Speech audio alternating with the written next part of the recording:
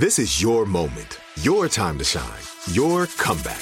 You're ready for the next step in your career, and you want an education employers respect. So you're not just going back to school, you're coming back with Purdue Global. Backed by Purdue University, one of the nation's most respected public universities, Purdue Global is built for people who bring their life experience into the online classroom. Purdue Global, Purdue's online university for working adults. Start your comeback today at purdueglobal.edu. When you buy Kroger brand products, you feel like you're winning. That's because they offer proven quality at lower than low prices. In fact, we guarantee that you and your family will love how Kroger brand products taste, or you get your money back. So next time you're shopping for the family, look for delicious Kroger brand products, because they'll make you all feel like you're winning. Shop now, in-store, or online. Kroger, fresh for everyone.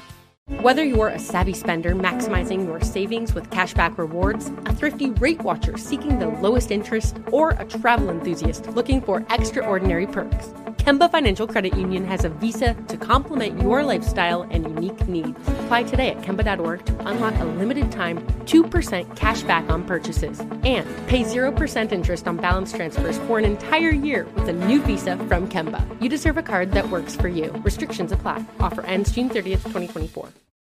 Hey guys, ready or not, 2024 is here, and we here at Breaking Points are already thinking of ways we can up our game for this critical election. We rely on our premium subs to expand coverage, upgrade the studio, add staff, give you guys the best independent coverage that is possible. If you like what we're all about, it just means the absolute world to have your support. But enough with that, let's get to the show.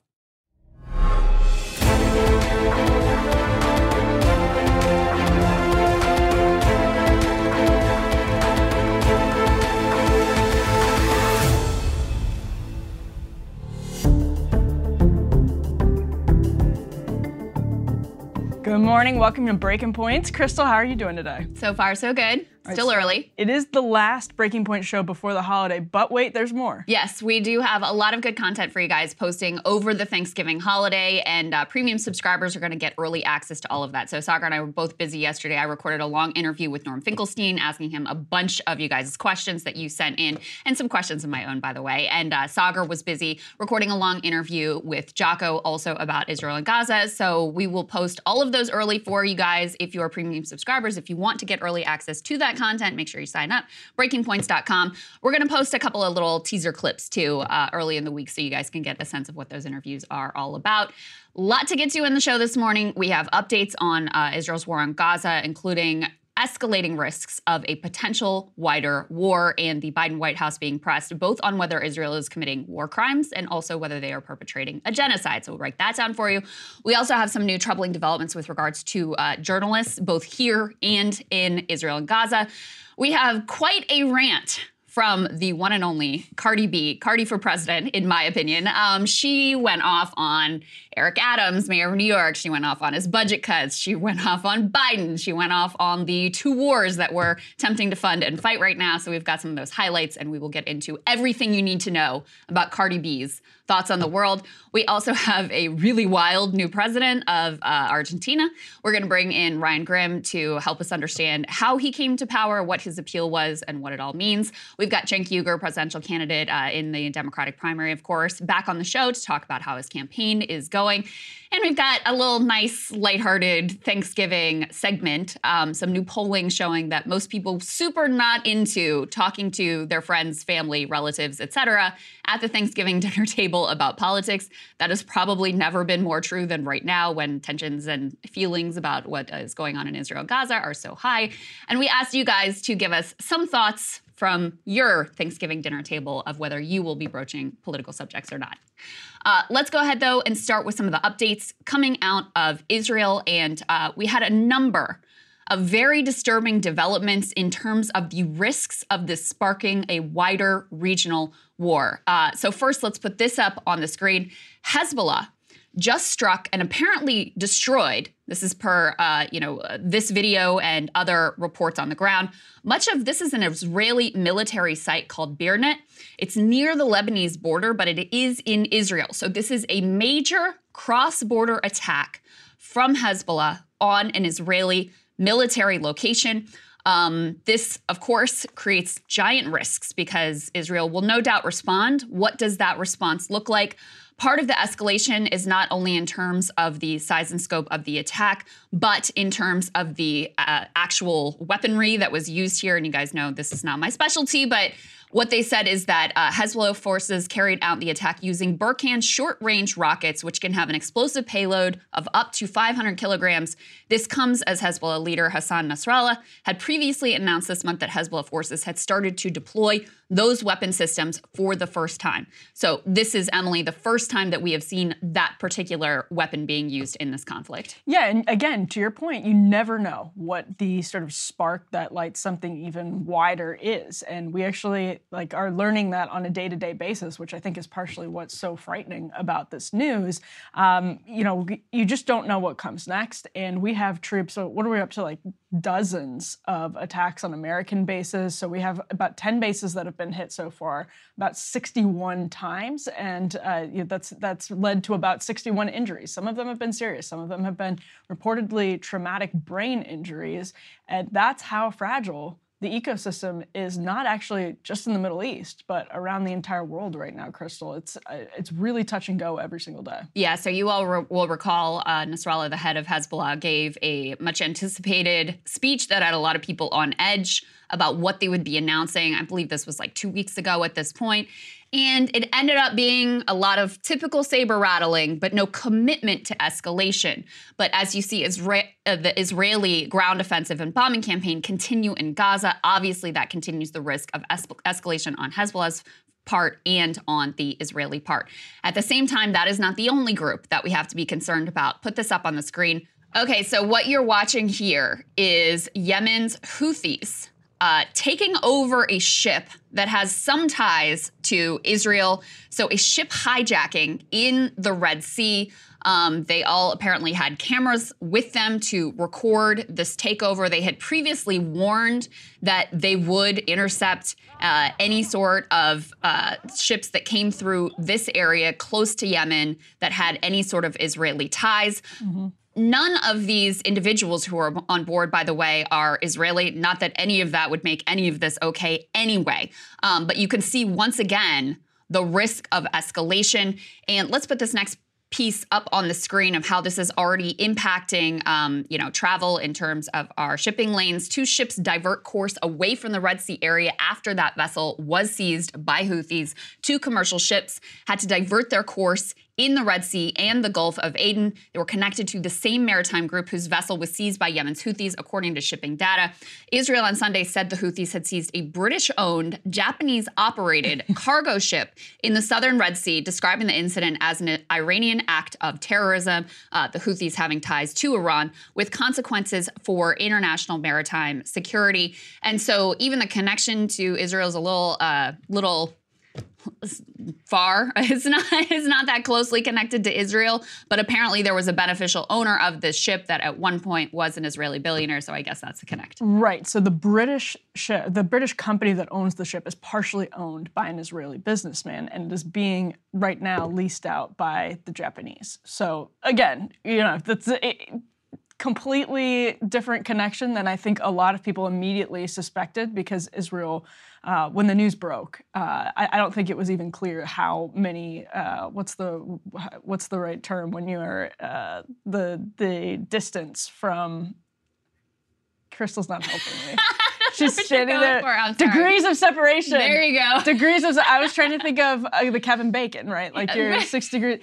It wasn't clear what it was. Yes. And that was really scary. Well, and part of what makes it scary is, if this had been Israeli nationals on board this ship, and now you have an additional, because we still don't know where this ship is. We don't know where these people are being held. I mean, the people who were on the ship are being held captive now, effectively. Right. So imagine we had Israeli nationals or American nationals who were now being held captive by the Houthis, and the potential escalatory spark that could provide. So all of these things are extraordinarily dangerous, and they will continue to be extraordinarily dangerous so long as Israel's war on Gaza continues.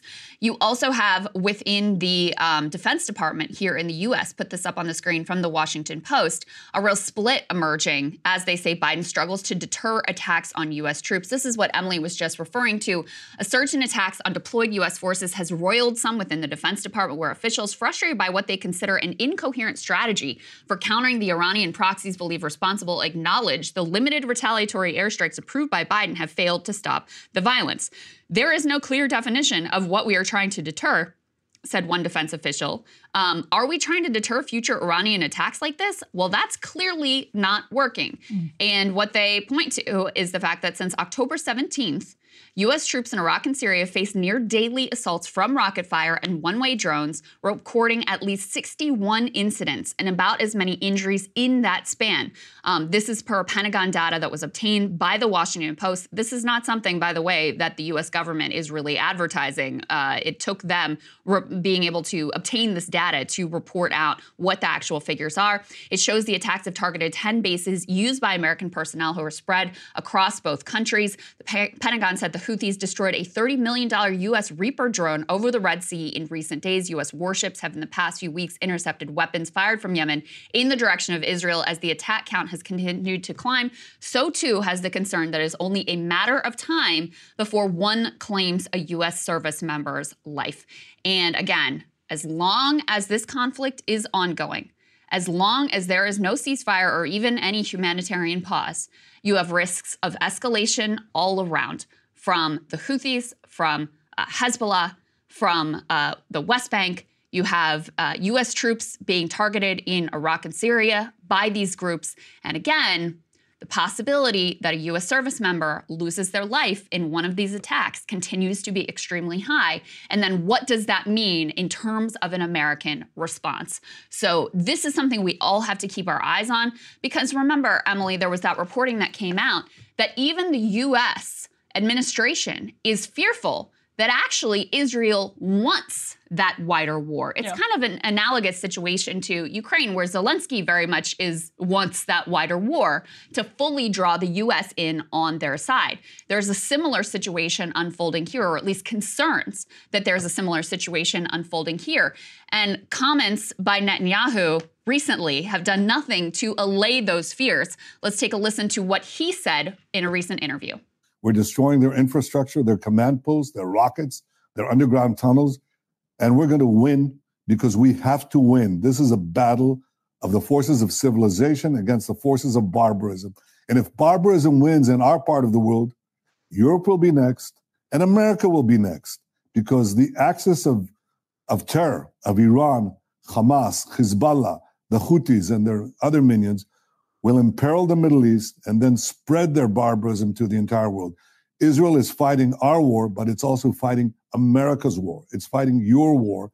So actively making the case that this is America's war. Sound familiar? And yes, indeed. And trying to stoke fears here that Hamas, an organization that has never had an interest in like global jihad the way that, say, Al-Qaeda or ISIS did, that would be a genuine risk to us here. I mean, I will tell you that I think the longer that this conflict continues and the more Made in America stamp bombs are dropped on innocent civilians in Gaza, yeah, that probably does put us increasingly at risk the longer this continues. Well, and the benefactors of Hamas and the Houthis and Hezbollah absolutely do have more global ambitions. They see the world in a different. It's not so much just about Gaza for Iran. It's about, Netanyahu might have better luck actually making a point about that. It's not just about Hamas, that people who have funded Hamas, that support Hamas, and that's where when we see how our troops are fanned out across the Middle East, and you have operations by Hezbollah, you have operations by the Houthis, that's where I think you really see the risk. And Netanyahu, I think, saying we're fighting your war is not going to go over well with the American people. I don't think that makes anybody feel better about this conflict whatsoever. Well, one thing that polling shows really clearly is that no matter whether you're a Democrat, Republican, or independent, there are widespread concerns about the U.S. getting drawn directly into this conflict. And I think what you can see from these events and these potential sparks and these potential steps up the escalatory ladder is that those fears are far from unfounded. The longer that this continues, the more of a risk of a wider regional war. And when you have someone like Netanyahu, who is the head of the Israeli government, who, again, even the Biden administration fears they actually want that wider war. Even if the U.S. government wants nothing to do with it, that doesn't mean that things don't spiral out of control and we all end up somewhere that we do not want to be. And I think that's why the "your war" language is especially grating here in the U.S., because that means we have lost control. That, you know, if this is our war and it's being waged by Netanyahu in this way where he's saying, you know, you're not fighting your own war. I mean, that's the implication of what he said. You're not fighting your own war. We're fighting a war on your behalf here in the Middle East. Yes. You lose control. You lose control over some major decisions. And I know, you know, we do have, obviously, we know that we have a lot of control over how Israel is prosecuting this war. At the same time, not total control. And I think Netanyahu saying this is, you know, not entirely a war being fought by you, even though it is your war, that doesn't go over well. His language is also, again, very reminiscent of Zelensky, who says, Yes. you know, I'm fighting on behalf of civilized nations, on behalf of democracy. This is the case that he has been laying out, too, for why we should send him everything that he wants and we should back him no matter what. And also part of why he has wanted to draw us in more directly to his defense. And, you know, it's a very similar case. It's, hey, listen, if we don't stop Russia here in Ukraine, then next they're going to move to Europe and who knows where the eastern, you know, beyond Ukraine, further into Europe, and who knows where it's all going to end. That's basically the same case that Netanyahu is making here. And we should be very disturbed and we should listen very carefully to the implications of what that all means. You know, and actually it also reminds me a lot of David Frum and George W. Bush in 2002. This conversation about, obviously, Axis and allies is, you know, not just about Iraq and it's not just about now, but this idea that, you know, in order to prevent future wars that are even wider, you have to fight a wide war now. Mm-hmm. I mean, and it is absolutely true that these groups are connected. There's no question about that they also share some similar ambitions, that they share similar enemies for similar reasons. I think what we've learned over and over and over again over recent decades, let alone the last decade, let alone the last 2 decades, is that's not a wise course of action. This idea that you can just have a, quote, global war on terrorism. I mean, have we learned nothing? Clearly, we have not. I think that much has become incredibly clear, given our lack of ability to, or lack of desire, really, to rein in Israel, and, you know, the fact that Israel is repeating and amplifying every single mistake that we made in the wake of 9/11. Trinity School of Natural Health can help you be part of the fast-growing health and wellness industry. With an education that empowers communities, Trinity grads can change lives by applying natural health principles and techniques in holistic practices or stores selling nourishing health products. Offering 19 online programs that fit your busy schedule, you'll get training to help turn your passion into a career. Enroll today at trinityschool.org. That's trinityschool.org. Whether you're a savvy spender maximizing your savings with cashback rewards, a thrifty rate watcher seeking the lowest interest, or a travel enthusiast looking for extraordinary perks, Kemba Financial Credit Union has a visa to complement your lifestyle and unique needs. Apply today at Kemba.org to unlock a limited-time 2% cash back on purchases and pay 0% interest on balance transfers for an entire year with a new visa from Kemba. You deserve a card that works for you. Restrictions apply. Offer ends June 30th, 2024. Hey everyone, it's Ted from Consumer Cellular, the guy in the orange sweater, and this is your wake-up call. If you're paying too much for wireless service, you don't have to keep having that nightmare. Consumer Cellular has the same fast, reliable coverage as the leading carriers for less. And for a limited time, new customers receive their second month free when they sign up and use promo code MONTHFREE by May 31st. So why keep spending more than you have to? Seriously, wake up and call 1-888-FREEDOM or visit consumercellular.com. Taxes, fees, and other third-party charges will apply. See website for additional details. You know, we just brought up Ukraine, and one of the things that the U.S. claimed that we were standing up for in Ukraine was the quote-unquote international rules-based order, right? Yeah. This was the case that we made to the American people of why we should be all in with Ukraine, because we have to make sure that the international rules-based order stands, that we consistently apply these principles. Well, now, when it comes to Israel, you have we have U.S. officials being pressed on whether effectively we are enabling Israeli war crimes and whether potentially we are also enabling Israeli genocide of Gaza. Take a listen to these responses. Are you confident Israel is following international law, John? Just yes or no there. We are confident that it is our position that it needs to. When we have seen issues that are raised based on incidents on the ground, we raise them privately and directly with the government of Israel. John, let me just, you're saying that Israel play judge and jury on this question. Yeah, let me just follow up quickly. You said Israel needs to follow international law. Are you confident they are following international law? What I can say is it is not our position, certainly my position as a policymaker, to play real-time judge and jury on the question of any particular incident. When we see things that concern us, we raise them. We have done that during the course of this conflict. We will continue to do that. And again, just to restate it, it is our position that all countries, including Israel, including the United States, need to adhere to laws of armed conflict. Hamas, by the way, does not only not hold itself to that standard, it openly boasts about its willingness and its reality of violating those standards. So that is the challenge. But this word genocide is getting thrown around in a pretty inappropriate way by lots of different folks. What Hamas wants, make no mistake about it, is genocide. Yes, there are too many civilian casualties in Gaza. Yes, the numbers are too high. Yes, too many families are grieving. And yes, we continue to urge the Israelis to be as careful and cautious as possible. That's not going to stop, from the president right on down. But Israel is not trying to wipe the Palestinian people off the map. Israel's not trying to wipe Gaza off the map. Israel's trying to defend itself against a genocidal terrorist threat. So when if we're going to start using that word, fine, let's use it appropriately. Well, the Biden administration previously had no problem using that word. They used it without hesitation to apply it to Russia. So that's number one. And when it comes to war crimes as well, you now have every single Biden administration official, when they get asked this question, or Democratic member of Congress, this is their response. Well, I'm not judge and jury, so I can't say. But once again, when it was Russia, they didn't need to be judge and jury. They were very, very, very willing to call it what it was, call it war crimes. Here's Joe Biden himself being asked whether Putin is committing war crimes, whether he's a war criminal. Take a listen. Mr. President, after everything we've seen, are you ready to call Putin a war criminal?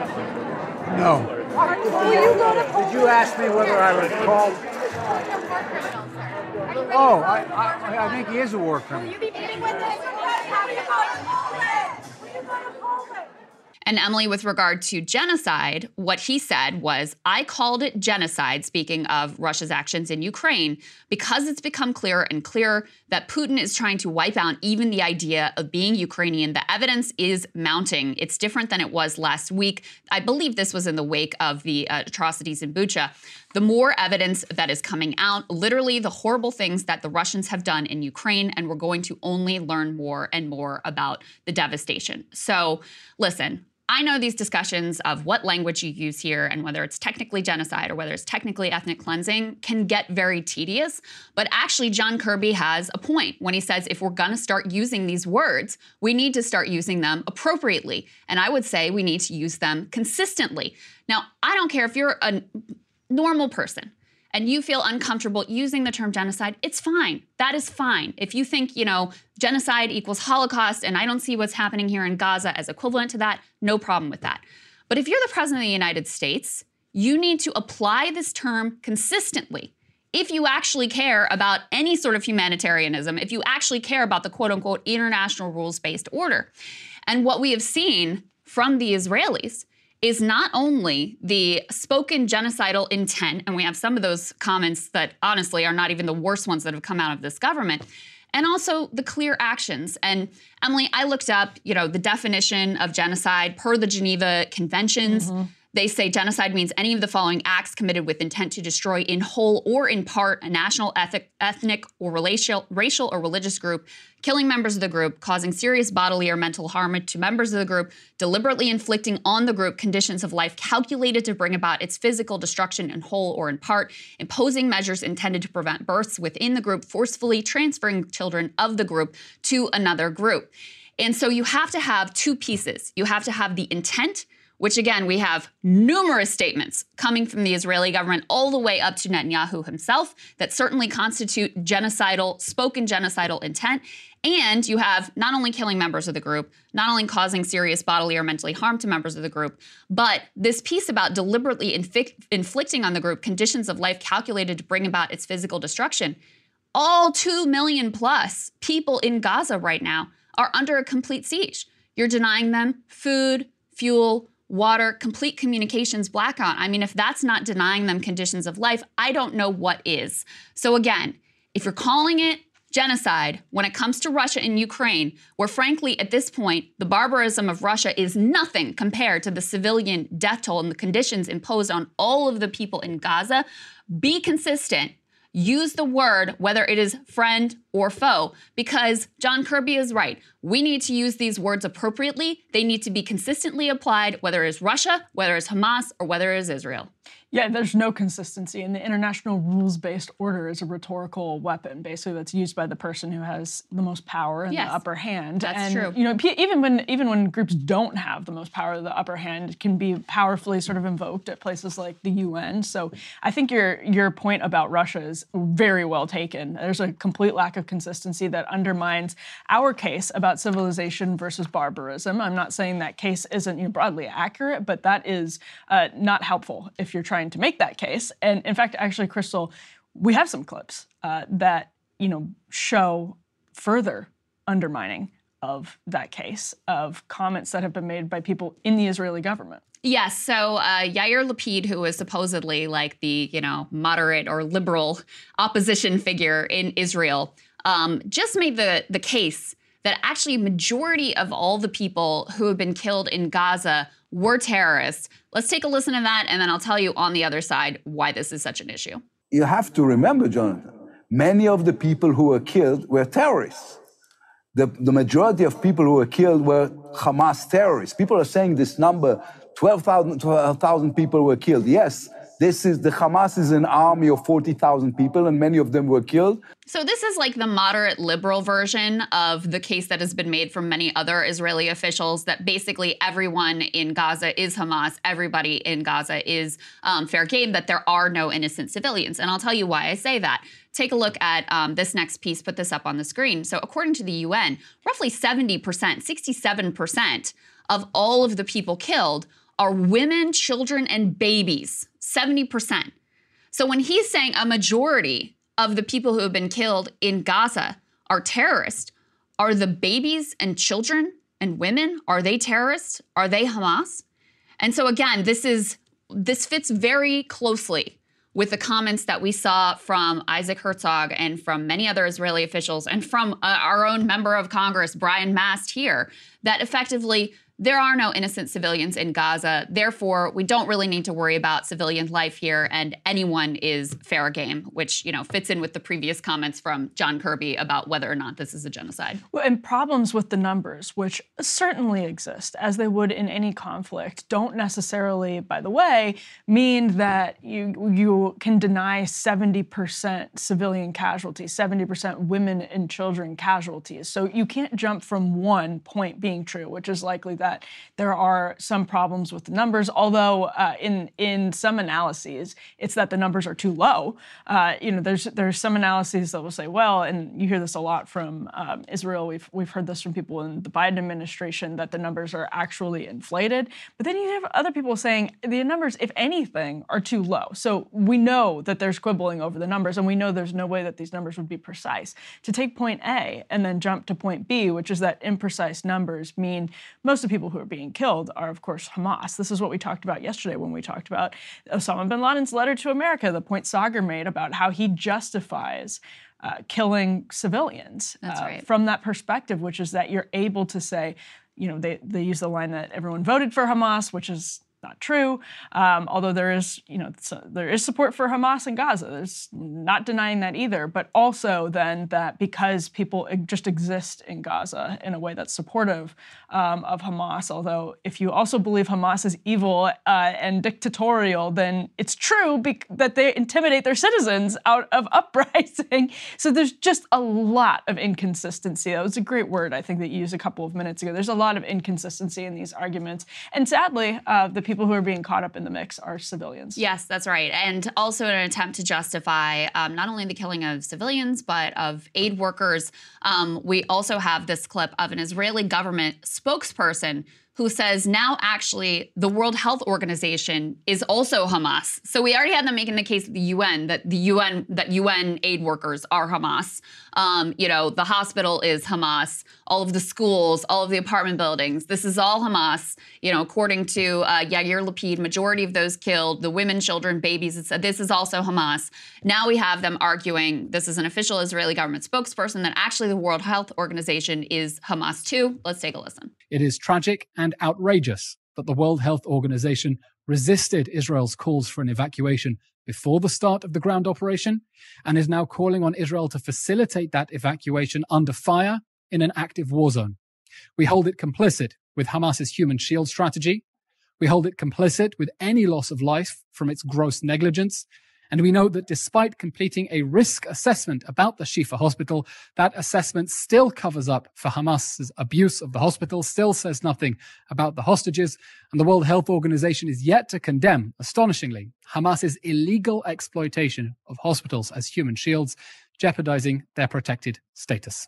And finally, in what is maybe the most extraordinary recent comments, and, rather than going back and playing all of them for you, we've covered many of these comments before coming out from, the Likud party, from security cabinet members, etc. Put this up on the screen. You've got Israel's finance minister saying they completely agree with this column from the retired Major General Giora Eiland, former head of the National Security Council, who is an influential figure. All right, well, what was in this op-ed that the finance minister agrees 100% with? In part, Giora Eiland writes, the way to win the war faster and at a lower cost for us requires a system collapse on the other side and not the mere killing of more Hamas fighters. The international community warns us of a humanitarian disaster in Gaza and of severe epidemics. We must not shy away from this, as difficult as that may be. After all, severe epidemics in the south of the Gaza Strip will bring victory closer and reduce casualties among IDF soldiers. And no, this is not about cruelty for cruelty's sake, since we don't support the suffering of the other side as an end, but as a means. So we support the suffering of the other side as a means, actively calling for severe epidemics in the south of the Gaza Strip, which is where, of course, they told all the civilians to flee to from the northern Gaza Strip, and pushing back on the idea that we should care at all about the well-being of the ordinary civilians within Gaza. And again, this is Israel's finance minister who says they completely agree with this view of the conflict. So, it's really extraordinary to me, Emily, just the distance between the way that our leaders present this conflict and present the Israeli position, the Israeli approach, the Israeli plans for after they end the war and after there is a ceasefire at some point, what happens next, and what the actual Israeli government is out saying very clearly in op-eds, in public statements on Israeli television day after day. Well, and this is like several weeks ago when there was a lot of talk of Dresden, right? There were all of the sort of representatives of talking heads that were going to the media were saying, listen, we remember what happened at Dresden. We remember what war looks like. And it's very, I think, different from how a lot of people perceive. And in fact, actually, we just heard John Kirby talking about how Israel doesn't have genocidal ambitions towards Hamas that match Hamas's genocidal ambitions towards Israel. And I think it's actually really important. I mean, one of the benefits of talking to you and Ryan and doing a show like this is you actually see some really dangerous flirtation from, when you're digging into stuff like this, and you're looking at the rhetoric of people who are actually in positions of power in Israel. not all perfect, and you wouldn't, know that from a lot of Western media coverage. And yeah, I mean, I think that's really deeply unfortunate, and it should be a wake-up call about sort of, if we go back to Netanyahu saying we're fighting your war, we're fighting your war. Well, what is our war? Are we in agreement with Netanyahu on what that war actually is and how it should be prosecuted? I think not. I think the American people are certainly not in agreement with how that should be prosecuted. So yeah, I mean, and again, this is the frustrating thing. Are they probably right? And we may disagree on this, but are they probably right that there's complicity at the World Health Organization and the UN in ways that are inappropriate? In order to function in Gaza, that's a really difficult thing for NGOs, and we're actually going to talk about how it's difficult for journalists in the next block. There are some obvious obstacles, and I think they're right that there has been complicity, there have been troubling relationships and connections with the World Health Organization and UN as they've operated in Gaza over the course of years. That does not jump. That you can't just take that point and jump to point B. You can't go from A to B and say that their numbers are wrong. The World Health Organization, calculating 70% civilian casualties or women and children casualties. That doesn't mean the numbers are wrong. That doesn't mean you can continue to deny the full reality. The Geneva Conventions came out of the horrors of World War II with this global idea of we can never have war look like. We're going to have war. It's going to happen. It's apparently an unavoidable fact of human life. But civilians in particular should be completely off limits. Mm-hmm. Civilian infrastructure, like hospitals, should be completely off limits. And there was some consensus around that. Now, has it ever been applied perfectly? Of course not. Of course not.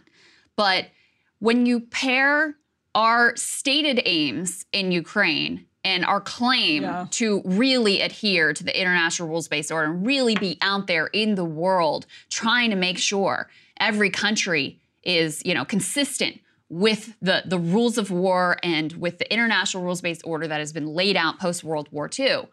When you lay that beside the comments from our officials, who could say whether they're war crimes? I don't really know. I'm not really an expert. Is it genocide? No, I don't really know. I'm not really an expert. Well, guess what? There are experts who are looking. If you're not an expert, I'm not an expert. There are experts that are looking at this, that are saying yes, very clearly. When you have put Al-Shifa aside, if you want to take, the Israeli side, okay, how many other hospitals have been bombed? How many other schools have been bombed? How many refugee camps have been bombed at this point? How high is the civilian death toll? It's not hard to see plainly what is happening and what is unfolding here. And so I don't think the U.S., this was already a problem for the U.S. after the Iraq War and that debacle. Mm-hmm. I don't think they can ever go and with a shred of credibility lecture anyone in the world about war crimes, about anything to do with humanitarianism, about the laws of war, about the international rules-based order. It's over. It's done. That's part of the problem here. And again, this goes back to when we were talking about the bin Laden letter to America. That's part of the problem here is not just the shattered credibility, but the insistence on that credibility in other parts of the world that is grating.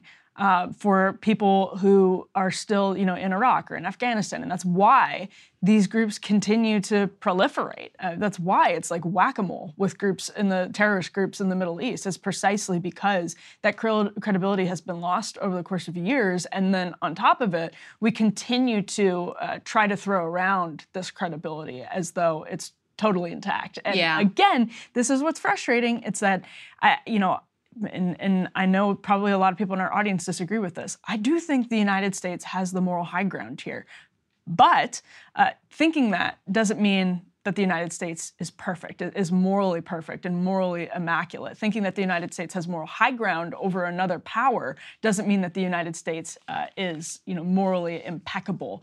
And so those things are not, they don't have to go completely together. And to not be able to acknowledge where those mistakes are being made, I think is I actually think it's amazing that we live in a country. I think, in fact, I think this is part of where we have the moral high ground, that we can have conversations like this that are highly critical.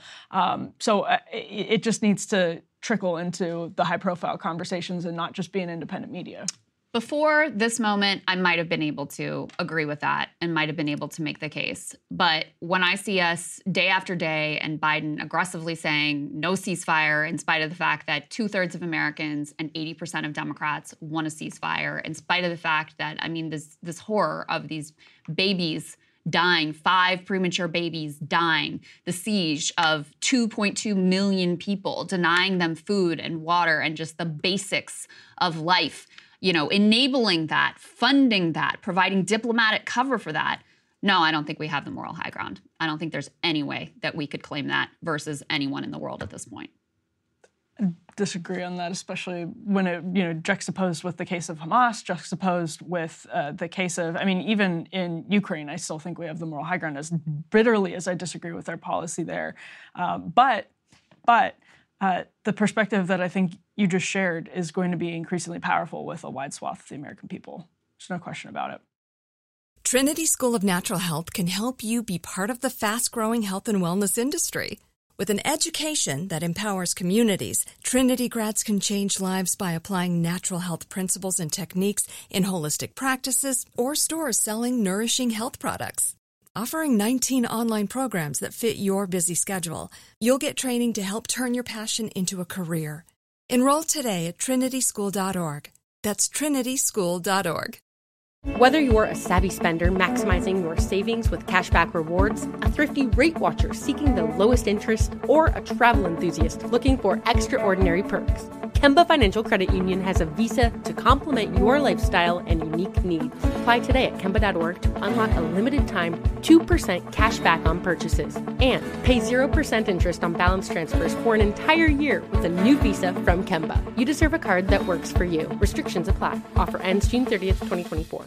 Like many of us, you might think identity theft will never happen to you. But consider this. There's a new identity theft victim every 3 seconds in the U.S. That's over 15 million people by the end of this year, equal to the populations of New York, Los Angeles, and Chicago combined. Even worse, identity theft victims often don't even know they're victims. That's why LifeLock Identity Theft Protection alerts you to identity threats, even the ones that don't show up on a credit report, like data breaches, fraudulent bank transactions, loan and credit card applications, and crimes committed in your name. If your identity is stolen, your own dedicated LifeLock U.S.-based restoration specialist will work to fix it. LifeLock protects you in ways that you simply can't on your own. Join now and save up to 25% your first year at LifeLock.com/news. That's LifeLock.com/news to save up to 25%. Identity theft protection starts here. All right, let's talk about what's happening for journalists both here and abroad. Yeah, this is a really interesting case, actually, that kind of relates to what we were just talking about with the United Nations and with the World Health Organization. Journalists have a really hard time operating in Gaza, which means that some major media outlets are using freelancers, or they're sort of forced to rely on the work of freelancers. Let's put this first element up on the screen. News from yesterday, an NBC journalist was arrested by the Israeli police for cheering on Hamas during a horrific terror attack. That is a headline from National Review, so it's coming from the right. I'll read a little bit of the story here. Quote, an East Jerusalem-based NBC journalist was arrested last week on suspicion of inciting terrorism and identifying with a terrorist organization in connection with several social media posts she published on October 7th during the Hamas terror attacks. Marwat El-Azza, a freelance producer who started working with the network shortly before the war began, wrote in response to the kidnapping of an elderly woman, quote, it's killing me. It's a black comedy. The old woman looks happy. A bit of action before she died. So that's per reporting in Erupts. Sirens all the time, she wrote in another post. The Jews are hiding and the Arabs are out drinking coffee on their balconies. She wrote in another post, I feel like I'm watching a movie where the director is Palestinian and the protagonists are from Gaza. Now, police, according to National Review, told the Jerusalem Magistrate Court that the posts were, quote, inciting and glorifying the horrible acts committed against civilians. As the Jerusalem Post has reported, authorities say that she is cooperating with police, and she admitted to writing the post. She actually, quote, arrived ready for arrest, according to the Jerusalem Post report. Now, we can go to the next element, because this is not the only case that's been happening with, you could call it, in this case, there's a claim that this is cheering on Hamas, but in the case of this LA Times story, which continues to play out, this is a semaphore headline. If you're watching, you see it up on the screen. The LA Times blocked reporters who signed an open letter criticizing Israel from covering Gaza, which is kind of an interesting, and Crystal, we can get into this conversation about media ethics that this broaches, but as Semaphore puts it, the LA Times has prohibited staff from covering the Gaza war for at least 3 months if they signed a strongly worded open letter criticizing Israel's military operations in the region. So this was a letter, people probably remember it actually from earlier this month. It called on newsrooms to use language including, quote, apartheid, ethnic cleansing, and genocide when referring to the Israeli bombardment of Gaza. 2 people with knowledge of the situation told Semaphore that staffers who signed the letter have been told by the paper's management that they will not be able to cover the conflict in any way for at least 2 months. So that comes from 2 sources to Semaphore. We have one more story here as well, and this one is, if people have been following the work of this Palestinian poet, the sad news is he has been taken from his family and detained in Gaza. He's in IDF custody. Musab Abu Toha, poet. This is an element from the New Yorker. The New Yorker had published this poet, Musab Abu Toha. So had The Nation. I actually went and read some of his poetry last night, Crystal. It's really wonderful. But another an artist in this case in IDF custody, in detention, actually had written this war. This is actually, you can see on the screen again if you're watching. When the war in Gaza started, my family fled to the Jabalia refugee camp. Then Israel started bombing the camp. So it's a first-person essay about what it was like to be in Jabalia. It's a beautiful writing, actually. Whatever side you're on in this, it's beautiful writing. And the broader, I think, questions here, Crystal, are about how Western media outlets are able to cover this case study or are able to cover this story with the case study in the first situation, reminding a lot of people of the New York Times rehiring that freelancer who had posted in 2018, "I love Hitler," et cetera, et cetera. And there had been some other cases of that too, because you're relying on freelancers in Gaza, and there's obviously support for Hamas in Gaza, so it creates this strange situation for Western media outlets that aren't really able to go into Gaza and have a hard time doing independent coverage, as we were talking about yesterday when they were just following the IDF through tunnels and CNN just taking the IDF's narrative and running with it like it was the gospel. That's extremely difficult.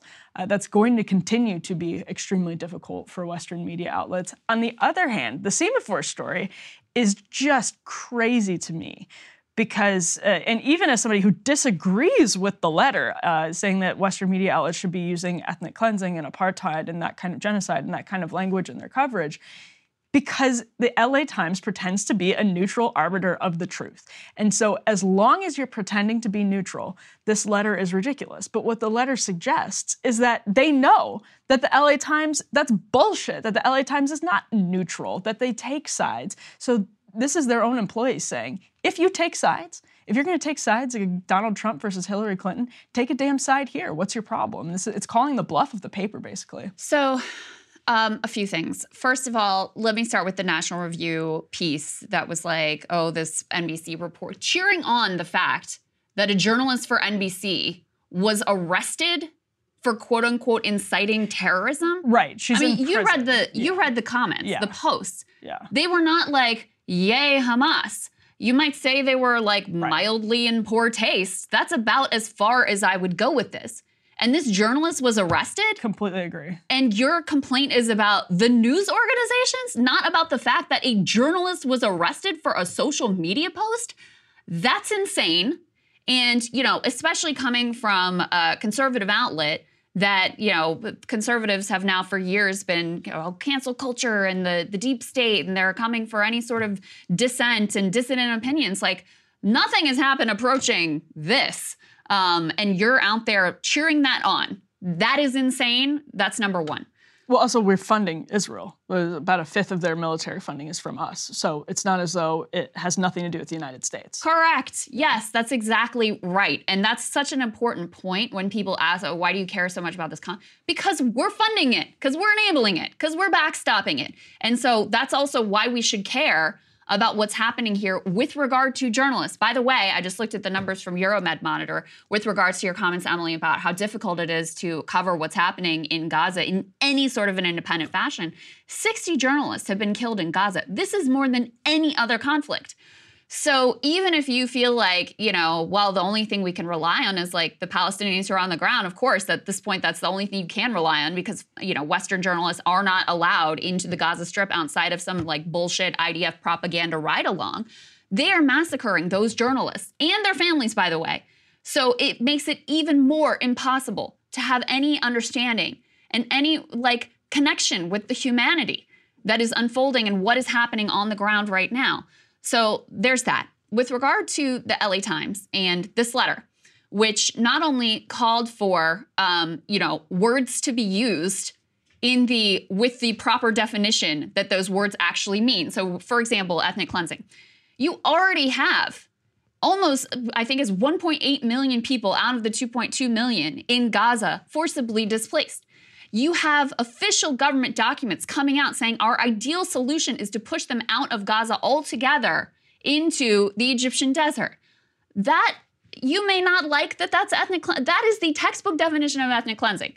So the fact that you are penalizing journalists who are saying we should use these words to mean what these words mean is crazy. And the letter also said that these outlets should be speaking out against the killing of journalists. So it wasn't even like this letter was like, quote unquote, taking a side in the conflict. A lot of newsrooms have policies against protest or against signing on these letters in an activist direction. This was directly about the job of the paper. And so to penalize these reporters for saying this is the appropriate way to cover this conflict, I think it's outrageous. And by the way, the LA Times, to their credit, is also the first, I think, American news outlet, like newspaper, to call for a ceasefire. So, it's not that the editorial board or others there aren't aware of what's unfolding on the ground. So I find that sort of censorship outrageous. And many of the reporters apparently who were taken off of coverage were some of the people who had like the deepest knowledge and who, had connections to the region, et cetera. So it's a real loss in terms of their coverage. And then, obviously it's horrific what's happening here with the New Yorker contributor and poet, founder of the Edward Said Library, who was detained now by the IDF. And there's so much hypocrisy here from Western media outlets who pretended to care so dearly about press freedom in the Trump era. And now, silence. Silence as all of this is unfolding. Emily, like you, I read some of Mossab Abu Toha's work after I saw that he had been detained, arrested by the IDF and is being held, captive, hostage, whatever you want to say. His wife has no idea where he is at this point. And he's, an extraordinary person, an extraordinary writer. At the end of that piece from the New Yorker, he wrote, "Recently, my wife dreamed that she was collecting frozen meat. In her dream, she was saying, 'This is my son's arm. This is my daughter's leg. If not for the war, I would be playing soccer with my friends twice a week. I would be watching movies with my wife. I would be reading the books on my shelves. I would be taking my kids to the playground and to the beach. I would be riding my bike with my son Yazan on the beach road. But now there are no books and there are no shelves and no beach road.'" It is invaluable. It is crucial that we have voices like that, helping people to understand the human beings so they don't just turn into, numbers and statistics that oftentimes make people's eyes glaze over. To have a voice like that silenced is a real loss for everyone. I don't care what quote unquote side you're on. If you're on the side of human beings, it's a real loss to lose that voice and not have access to that humanity.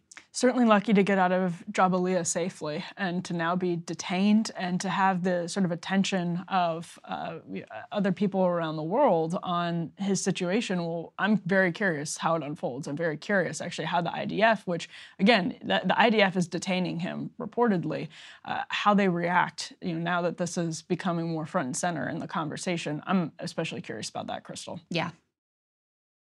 Trinity School of Natural Health can help you be part of the fast-growing health and wellness industry. With an education that empowers communities, Trinity grads can change lives by applying natural health principles and techniques in holistic practices or stores selling nourishing health products. Offering 19 online programs that fit your busy schedule, you'll get training to help turn your passion into a career. Enroll today at trinityschool.org. That's trinityschool.org. Whether you're a savvy spender maximizing your savings with cashback rewards, a thrifty rate watcher seeking the lowest interest, or a travel enthusiast looking for extraordinary perks, Kemba Financial Credit Union has a visa to complement your lifestyle and unique needs. Apply today at Kemba.org to unlock a limited time 2% cash back on purchases and pay 0% interest on balance transfers for an entire year with a new visa from Kemba. You deserve a card that works for you. Restrictions apply. Offer ends June 30th, 2024. The information age can be overwhelming, especially when the information can't always be trusted. But for the past 180 years, readers around the world have turned to The Economist as their trusted news source, delivering in-depth expert analysis of a wide range of topics. Listeners get a 1-month free trial when they sign up at economist.com. That gives you unlimited digital access to daily articles, special reports, great podcasts, subscriber-only newsletters, and so much more. Take the guesswork out of staying informed. Go to economist.com to sign up. All right, let's get to Cardi B here and her thoughts on the world. So she posted... You were so excited for this segment. Well, I love Cardi B. I genuinely love Cardi B. And I even forgive her. She has like some cringe takes on taxes. Yes, I don't even good care. Takes on taxes. I don't even care. I'm just going to put that to the side because I love Cardi B. And she went on, what was this, Instagram Live or something? I think so, yeah. And she went off. This was like a 10-minute diatribe. I personally recommend you watch the whole thing, but we pulled some of the highlights. This has to do with Mayor Eric Adams and massive cuts that he announced to a bunch of like social spending, education, libraries, police even. This was supposed to be the fund the police guy. He's cutting the police budget in New York, and also sounding off about Joe Biden and the various wars that we have involved ourselves in. All right, so we're going to play this for you. Warning, kids, earmuffs, out of the room, whatever. There's a lot of language here. Let's take a listen. I'm not this year. Don't ask me. I don't give a the resume that they send. I don't give a I'm not endorsing no presidents no more. Because how is there a $100 million budget cut in New York City for schools, library, police safety, and sanitation? Yeah, Joe Biden's talking about like, yeah, we could fund 2 wars. We could fund 2 wars. Motherfuckers talking about we don't got it, but we got it. Like, we're the greatest nation. No, the fuck we're not. We're going through some shit right now. Like, say it. We're really going through. We really are right now. And yeah, we talking about we could fund 2 wars. That's like a nigga trying to front like, yeah, I got the money to support 2 bitches, but you really don't. Y'all talk about y'all don't make negotiation with the odds. Well, y'all need to sit the down with these people and find agreement. No, we cannot fund these wars. We can't. Keep it a bean. We can't. I told myself this week, like, yo, the internet right now is too dark because celebrity drama, of course, we love it. We infuse with it. We watch it. But it's like, yo, that's little of what's really going on in the world right now.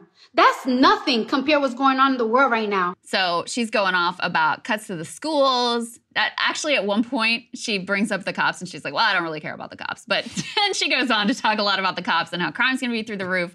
And they cut the sanitation budget. There's a whole piece where she's talking about how rats are going to take over the city. She's also talking about, then she throws in Joe Biden, says she's never going to endorse another president again. We can't afford these wars. We got to get out of these wars. What's your view, Emily? She's channeling everyone. You know, it feels like there are basic things that we used to be able to do as a society that, like, we cannot perform the most basic functions of a city, of a country right now. And I'm not trying to like overanalyze this, but I feel like that's actually really what she's talking about. Like, again, this is the quote. She says, how is there $100 million budget cut in New York City for effing schools, library, police safety, and sanitation? And Joe Biden is talking about like, yeah, we could fund 2 wars. We could fund 2 wars. And actually in the daily sort of political discourse, one thing I think it gets lost, but you guys do a a great job focusing on it, is where our scores from education are, and like the rapid drop in scores that are coming out of like students' performance over the last 5 to 10 years. They're shocking. They're staggering. And so, for a lot of people, they look at a $120 million budget cut in New York, as she's talking about schools, public libraries, and the police department. I don't give an F about the cops, but like it is what it is. New York City, again, feels like it's unable to perform basic functions, but so does the country as a whole when you're looking at, again, 2 wars. Also, another thing you guys have been good about focusing on, when you look at the numbers of money that we've sent to Ukraine and you compare it to our normal budget, our normal like foreign aid in other places, the amount of money that we spend on things here in the United States, like it's staggering how much money we have sent to Ukraine. It's like truly a shocking number. Even when you follow these things closely, you look at the number, it's shocking. And so, when you look around you and you feel like your government, that you are, this connects to her position on taxes. She's gets a huge chunk of her paycheck taken out and then looks at budget cuts and sees rats running around the city. And it's like, well, if that's how a multimillionaire feels, how do the rest of people feel when it's like, I'm paying 30% to the federal government, I'm paying X amount to my state government, depending where I live, and we can't even teach kids math? Yeah. Well, I honestly have never been more sympathetic to that. Obviously, I think the rich should pay their fair share, and the tax rate is regressive, and all of that stuff like still stands that I've always stood on. But I am very sympathetic at this point to that instinct. Because, you look around, you're like, wait, my tax dollars are going to fund 2 wars? My tax dollars are going to... That nobody declared war on, by the way. Right, that's right. I didn't get asked, nobody got asked about that. My tax dollars are going to support, giving Israel more bombs to drop on babies in Gaza? No, I don't feel great about paying taxes for that when we don't have health care, right? So there's a few things here. Did you watch Cardi's comments about FDR? Yeah. She loves we covered FDR. that here too. Yeah, she loves FDR. I love Cardi. But she went on this whole thing. She got asked a question about like, oh, what did you think about, when you got a cheese sandwich with David Letterman or something like that? And she was like, that wasn't the thing. The thing was, let me tell you about FDR and Eleanor and how much I love them.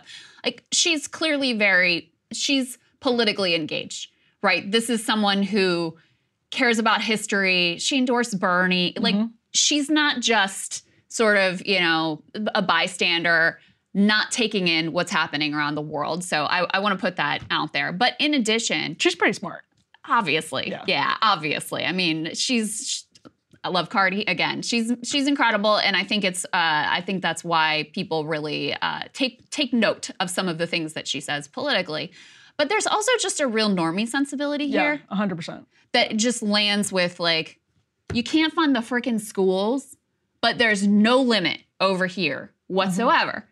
And, a lot of times, sometimes I get kind of depressed about like the state of America, et cetera, et cetera. But, oftentimes I feel like if we had just random people running our government, it would be way better than the decision-making that comes out as it is. And she says that at one point. She's like, these leaders, like, they're terrible, effectively. Like, these leaders aren't it. So in fairness to Mayor Eric Adams, I did some digging here about why these budget cuts are happening, and what he would say and argue with some validity is that there is a huge number of migrants. There are a huge number of migrants who are coming into the city. New York has a policy that, they have to provide shelter for everyone. Many of these migrants are coming from Venezuela, although it's from a range of different countries. This has genuinely been a real challenge for New York City, just given the numbers. But I did some digging into the actual numbers here of the projected budget gaps and how much the cuts are versus how much sheltering migrants cost. This is from the Fiscal Policy Institute. They say that the city estimates the total cost for asylum seekers over 24 and 25 is about $11 billion. The city's portion of that cost is about $9 billion.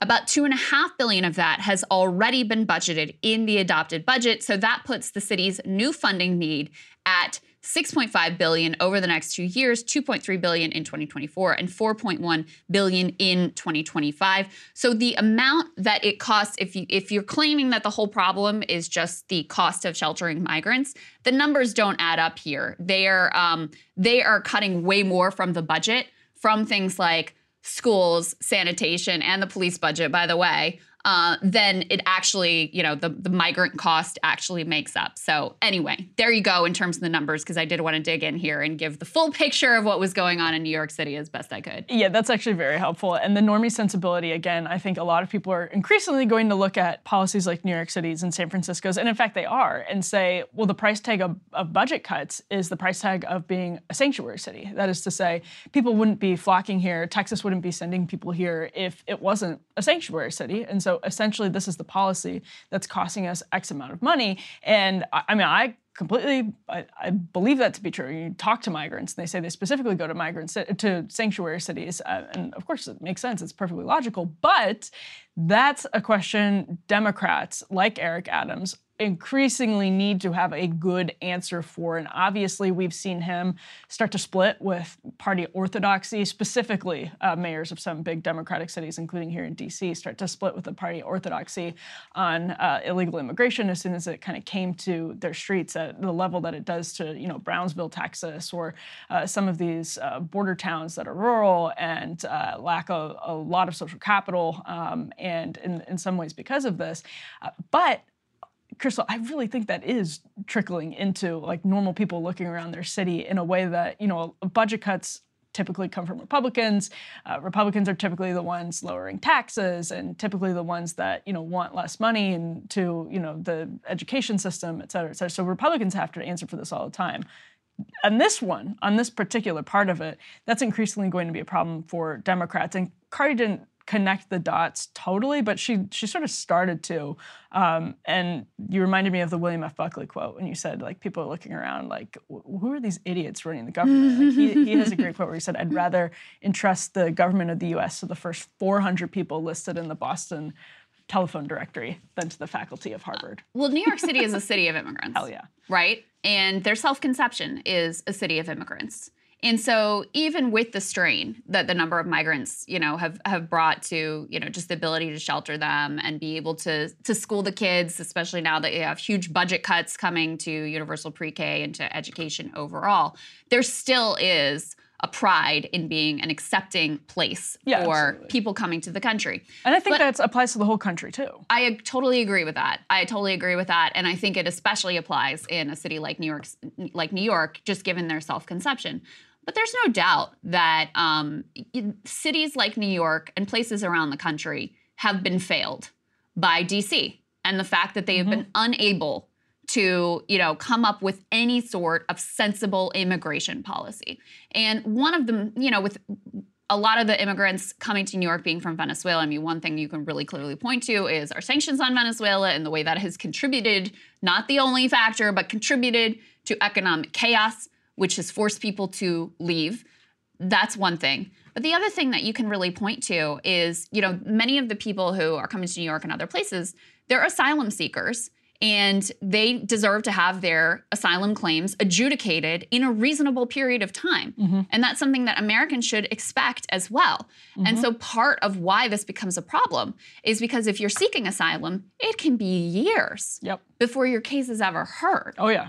And this should not be controversial that you have a surge in sufficient immigration judges to be able to clear this massive backlog of cases so that, people are able to, by law, have their claims heard and adjudicate and decide, is this a legitimate asylum seeker or not, and go through some sort of orderly process. So I don't dispute that New York City and the country as a whole has been failed by the fact that there is no real, sensible immigration process in place that is rule-based, that is, expedited, that has some sort of reasonable semblance of order. I don't doubt that at all. But with regard to Eric Adams specifically, the numbers that he's claiming of, what they have to cut versus what they actually are spending on migrants don't add up. And just to bring this full circle, your point is so right. And I was at a migrant respite facility in, I think this was in Brownsville, Texas, and talking to some Haitian migrants a year ago, and was looking at the papers that they had been given from our government. Their asylum hearing was for years. It was right. I'm looking at the paper, and the asylum hearing is in 2024. And it's just like, well, they're like, we don't even know if we have a work permit. It was unclear to them whether they'd be able to work, and it was actually really unclear in the paper. And that, to bring this full circle, is that we cannot perform basic functions as a country anymore. Yeah. Because of Washington, D.C. Like, this is downstream of Washington, D.C.'s completely Byzantine and poorly managed systems and our inability to actually make decisions about, for example, what our immigration system should look like when you have policies, decades of failed policies in Central America that are pushing people north. What do? How do we fix our decades of failed policies in Central America? Then how do we fix our immigration policy to deal with that? We cannot perform these basic functions anymore. We just can't. And it's causing problems all the way down. Yeah, that is a great point. All right, let's go ahead and bring in our great friend, Ryan Grimm. We're going to talk about the incredibly wild new president of Argentina, who he is, what you should know about him, why it matters to you, and how we got there. Let's get to it. So Argentina has a new president-elect, Javier Milei. He is an anarcho-capitalist businessman, TikTok sensation, who seemingly came out of nowhere to win the presidency. But our own Ryan Grimm is joining us now to talk about how he didn't actually exactly come out of nowhere to win. He had some powerful backing, so we'll get into that. Great to see you, Ryan. Good to see you guys. Do the accent. He's Javier Milei. There you go. There you go. So before we jump into this, first we need to set up for people like why people are paying attention, and just how kind of wild this gentleman is, who now has just been elected with a huge amount of support, actually, from young people in Argentina. We're going to play some of the videos that have gone viral of him. I'm going to do my best with the subtitles. Just bear with me. Also, I believe there is some language in these as well. This is a very vulgar show we have here today, Emily. Yes. Go ahead and put this up on the screen, and I'll give you the sense here. So he's standing at a board. He's pulling off the board all of these different ministries, environment and sustainable development that he says are out. Ministry of Women, Genders, and Diversity, out. Ministry of Public Works, out. Even if you resist, he says, you can't give shit leftards an inch. Can you define shit leftists? The interviewer says, all collectivists, all kinds of collectivists. But why do you call them shit? She says.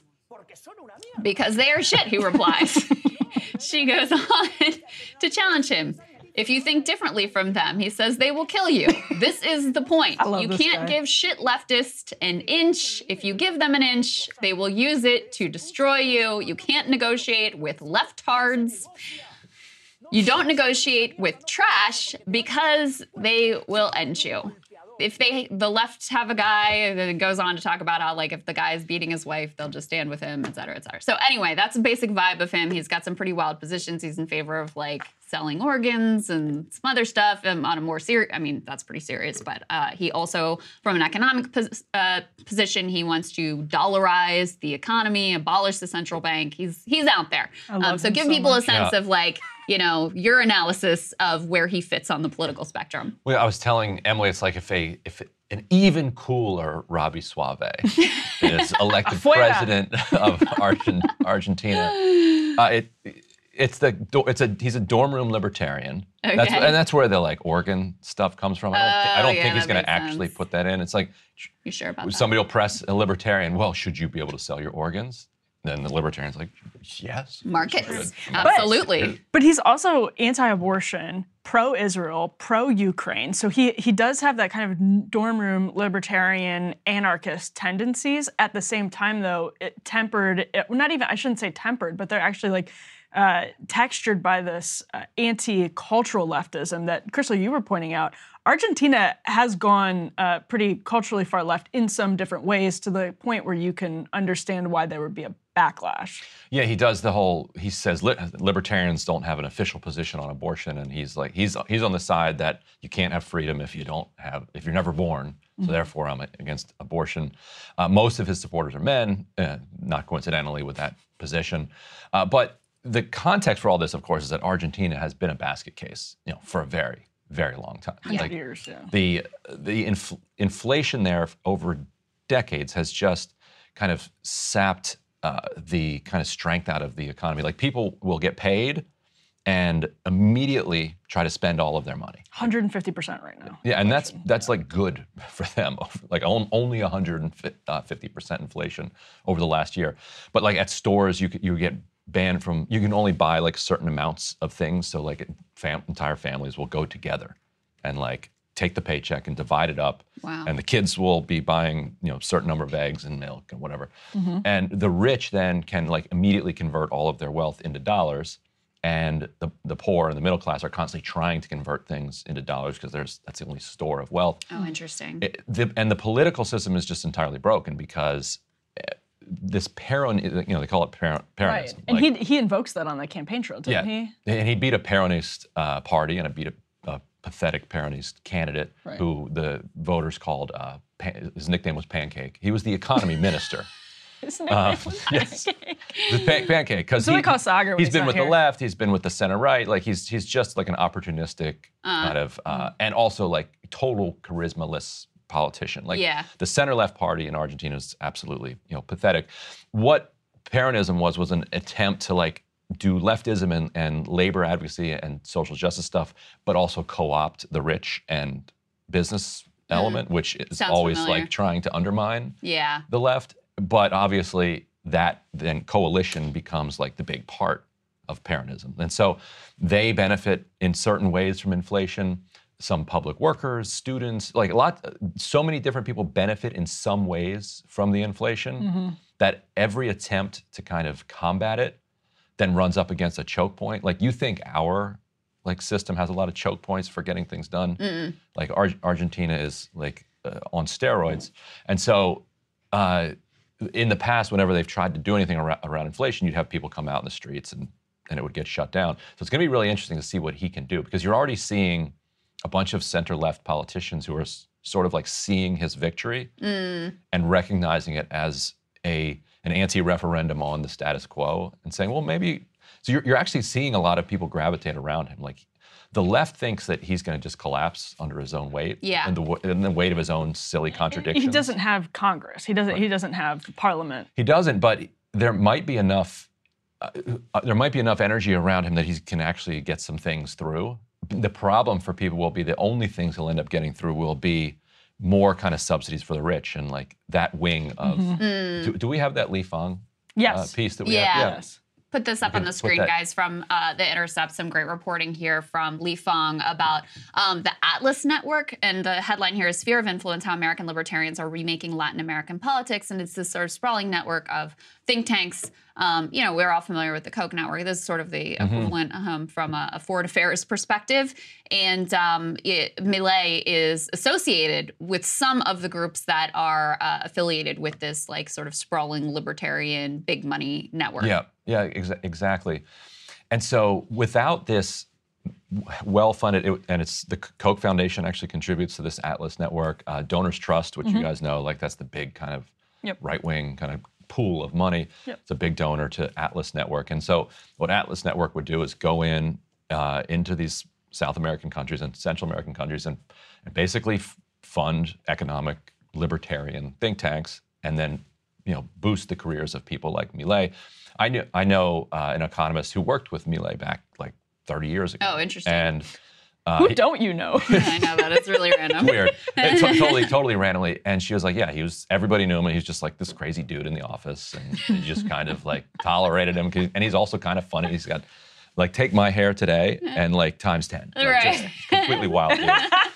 And that's all he would have remained without like the Atlas Network and these billionaire libertarian networks to then kind of move him through the system.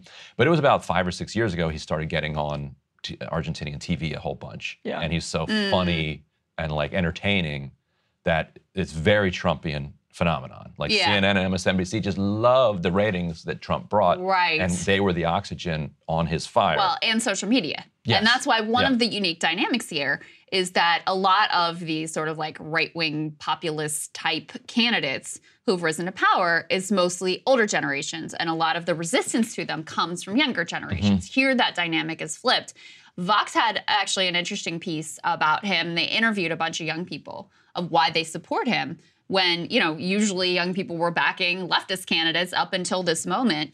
They interviewed this one woman. She says, I only have memories of Argentina in decay. She's 19 years old in Buenos Aires. So you look around and you associate all the political parties and all the movements that were in power during that time to a decaying country, and you desperately search for other options. Another thing that came out in this piece that I thought was really interesting, because he's also he says climate change is a hoax, and he's on that whole train, which, fits with the libertarian right-wing billionaire network as well. Afuera. And they're like, climate change afuera. There were a lot of people in this article that were like, I don't agree with him on that. I don't agree with him on abortion and these other cultural issues, but I got to get some food in my fridge. And there were also people who were like, I don't even know. It could be a total disaster with this guy, but we got to do something. What do you have to lose? Yeah, then we got to do something argument here. And so that was the sense that came from these young people of such desperation that it was like, at least he's different. I don't know. Let's give it a shot.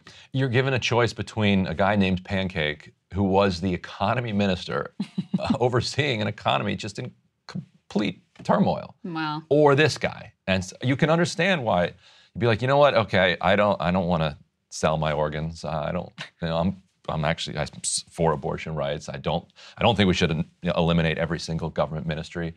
But man, I don't like Pancake either. Yeah. It's I know it's a disaster. I know the status quo is a disaster. It's a scream of help. Maybe a disaster. Hey, listen, if there's even a shot that it's something, I guess I'm going to go for it. Right. So it's the status quo is a disaster, and this other candidate represents the status quo, which is basically exactly the Hillary Clinton-Donald Trump dynamic. So it's not just that this other person is a blunt force object, is a wrecking ball. Donald Trump seen as a wrecking ball. They literally used the Flight 93 election metaphor in Claremont and other places on the right in the run-up to the 2016 election. So I do think that dynamic is somewhat instructive because, again, you have someone who promises, who is absolutely telling you they will be a wrecking ball to the status quo in ways that most voters see as good and bad. It's just a totally unexpected quantity. And then you have somebody who represents the status quo. A lot of people will choose the uncertain quantity wrecking ball, even if they don't like everything about them.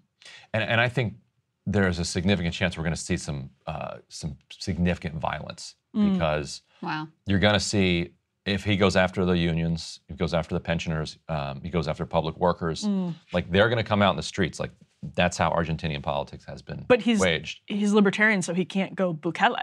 He certainly can. He can. Yeah. But ideologically, and if he's ideologically consistent, he's sort of the opposite of Bukele. He also is the president of a government, which is not consistent with not believing in government. Sure. He calls it a criminal organization, and now he's the mafia boss of it. And so I would not be surprised to see him, put guns out in the streets if there are protests that try to bring him down. I think it could get pretty ugly. And you might see people, you're going to see a significant portion of the country, I think, support the violence to say no, we on Flight 93, when we said wrecking ball, we really meant wrecking ball. So it could get pretty dark. Yeah. And there doesn't seem to be any significant left opposition able to push back. Obviously, a lot of these dynamics are specific to Argentina, but do you see this as part of a broader trend, either in South and Central America or more globally? Yeah, he definitely does. When he won, he put up a post of himself next to Trump and Bolsonaro. And Trump said he was very proud of him. Trump very proud of him. I bet he feels some affinity with Bukele in El Salvador. And this Atlas network is all over the South America and Central America as well. So he very much sees it as an international movement. These libertarians don't like borders. They don't believe in governments or nations. So the Atlas network was very heavily involved in training the kind of organizers that led to the mass street mobilization that brought Bolsonaro to power. So yeah, I think it is a similar thing we're seeing. Gotcha. All right. Well, we're going to do an interview with Ryan as well on his new book, The Squad. We'll give a little pre-tease on that one. That's going to drop over the holiday weekend. When is the book actually out? It's technically out December 5th, but I think the Monday after Thanksgiving, you can start getting it in bookstores. Gotcha. Like the event we're doing, people will be able to buy books there, for instance. Okay, Yeah. so thank you for your analysis here. And guys, stay tuned for more on Ryan's book called The Squad, AOC, and the Hope of a Political Revolution, coming to bookstores near you soon. Ryan, great to see you. Great to see you guys. Trinity School of Natural Health can help you be part of the fast-growing health and wellness industry. With an education that empowers communities, Trinity grads can change lives by applying natural health principles and techniques in holistic practices or stores selling nourishing health products. Offering 19 online programs that fit your busy schedule, you'll get training to help turn your passion into a career. Enroll today at trinityschool.org. That's trinityschool.org. Whether you're a savvy spender maximizing your savings with cashback rewards, a thrifty rate watcher seeking the lowest interest, or a travel enthusiast looking for extraordinary perks, Kemba Financial Credit Union has a visa to complement your lifestyle and unique needs. Apply today at Kemba.org to unlock a limited time 2% cash back on purchases and pay 0% interest on balance transfers for an entire year with a new visa from Kemba. You deserve a card that works for you. Restrictions apply. Offer ends June 30th, 2024.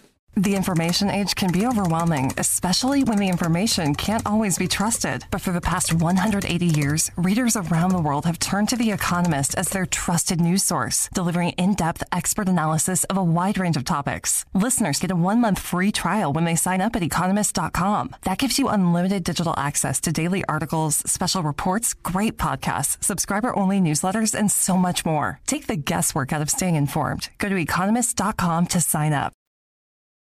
Excited to be joined now by Cenk Uygur. He is not only founder of TYT, but also is a Democratic candidate for president in 2024. Cenk, great to see you. Great to have an update for you on the campaign.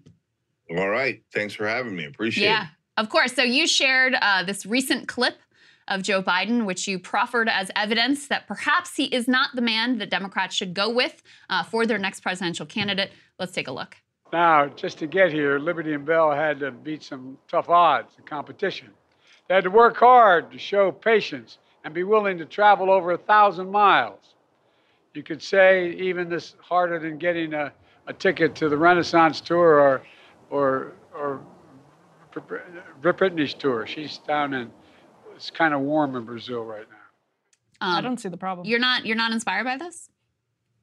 Yeah. Wow. Okay, so first of all, it's Taylor Swift, as we all know, and except we don't all know, the president doesn't know. But that's not the point, guys. The point is, what was that? I mean, that's just, so look, guys, if it's just a matter of Joe Biden's career and he's pulling a Dianne Feinstein late in his Senate career, and then I feel bad for him and his family should help him, etc. But this is way more important. This is for democracy. This is for a presidential election. This guy's 22 points underwater. His favorability is only 37. His unfavorables are 59. Does that guy look like he's going to pull off a comeback being 22 points underwater? Impossible. He can't even finish a sentence.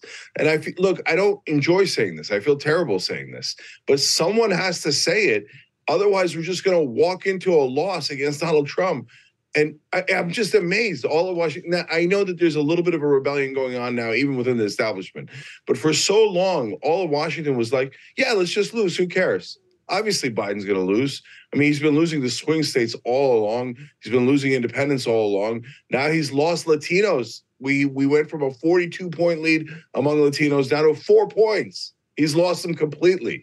Everybody knows he's going to lose. So my job is to be a little bit rude and snap Washington out of it. There's no way that guy who can't finish sentences and is down, 22 points in his favorability is going to do a miracle comeback and beat Trump or any Republican.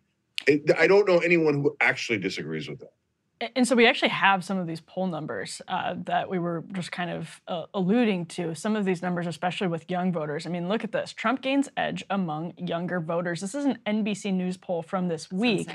Donald Trump is at 46%. Joe Biden is at 42%. That is for Democrats, that is a just absolute disaster. There's no other way to put it. And it's trending in the wrong direction. So it's not as though it started out that way. It's something that's continuing to go down. Cenk, especially somebody who is a kind of a pioneer in online spaces that are influencing a lot of really young voters and is now actively campaigning, how do you see that issue? And then what is the sort of, I'm also curious, to sort of when you're campaigning versus when you're trying to, turn an online presence, a news media presence into a campaign, what's that process like, especially with younger voters who are much more influenced by that than I think a lot of older people realize? Yeah. Look, guys, that stat you just showed, it's over. There's near 0% chance that Joe Biden's going to win. And I'm saying that with my political analyst hat on. And in fact, that's why I entered the race, because I can read numbers. This is, look, this is the same thing I said during the Hillary Clinton years. Guys, she's going to lose. Look at the polling numbers. You're being blinded. But that was 10,000 times less clear than this is. Joe Biden needs younger voters to win, period. Not even close. He won them in large numbers in 2020. And that's why the only reason that he could win that particular election, and he barely won the Electoral College in that election.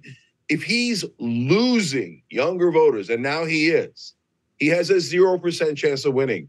No Democrat can win without younger voters. I mean, look, the entire thesis of my book as to why progressives were going to win, we talked about this last time I was on, is because younger voters are so overwhelmingly progressive. Do you know how deeply incompetent you have to be as a politician, as a Democratic politician, to lose younger voters to Donald Trump? No, this guy's the worst politician in the world. The only reason he barely won last time is because the entire establishment coalesced around him, including all of media. So look, younger voters, why are they against Joe Biden? One, they didn't grow up with television. And that goes to your point about online versus TV, right? Right. In the old days, you'd get spoon-fed propaganda on television. They'd be like, oh, Joe Biden passed a semiconductor bill. You should be really happy. And people would be like, what? I'm not in the semiconductor business. But okay, I guess so, right? And Joe Biden reduced drug prices on one drug. And then everybody cheers. It's historic, right? But young people can just look stuff up online. They're like, wait, is there only one drug in the world? Oh, no, there are tens of thousands. Oh, it turns out it's a trick to protect the other 9,999 drugs. And like, how many tricks? Oh, you're going to do student debt relief. Oh, you put a poison pill provision in there you knew the Supreme Court would overturn. Oh, golly gee, did we get caught again? But now it's over because of Israel and Gaza. He's lost younger voters so badly over that issue. Remember, Joe Biden is 200 years old. So he still thinks it's the 1970s or 1990s. And he's like, I support Israel and its war crimes 200%. Green light all the way. And young people are like, vomit. Oh, get out. Why is this guy so out of touch, so brutal? Because they're used to having TV do nonstop propaganda for any dumb idea that they had, that they would shove down the throat of the American people. And now young people are leading the way to going, no. You need to do things that we want. Our lives right now are way worse than our parents' lives. We're tired of this crap. And Joe Biden is never going to turn around.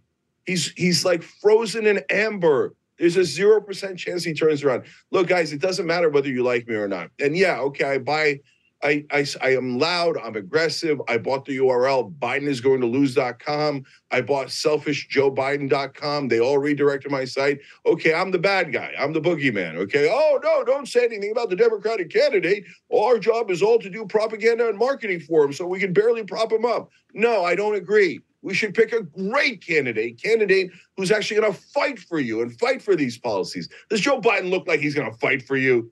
He can barely fight a nap. Let's put the next poll numbers up on the screen, which I think bolster some of the points that you're making here. Cenk, this is also from NBC News. So 70% of voters aged 18 to 34 disapprove of Biden's policy on Israel. 56% of all voters disapprove. 51%, so a majority of Democrats, say that Israel has gone too far.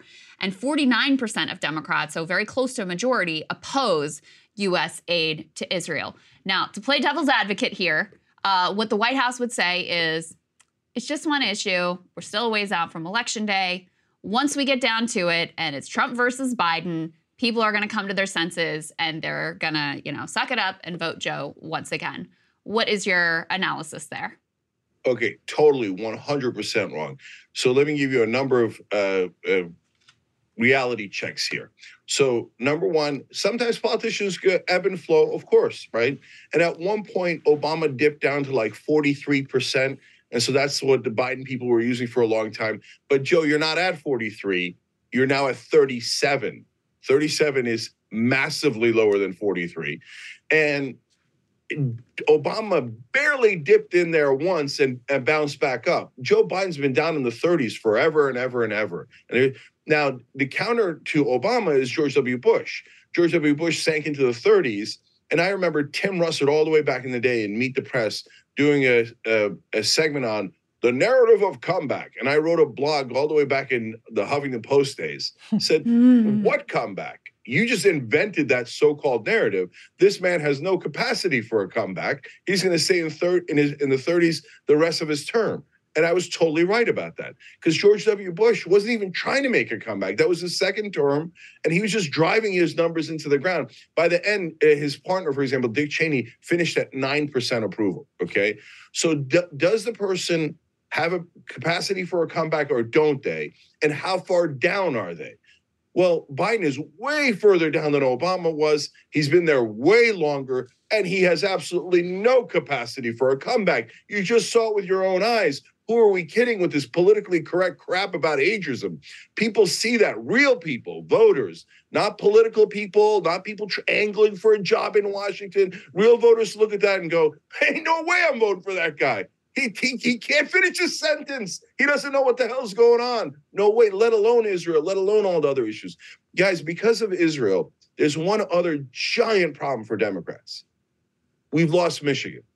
His Arab support has dropped from the 70s down to 15%. And every Arab and Muslim, whether they're talking to me, they're talking online, or they're talking to a pollster, are all saying, look, it's one thing whether we vote for Trump or not, okay? But we're not voting for Joe Biden under any circumstance.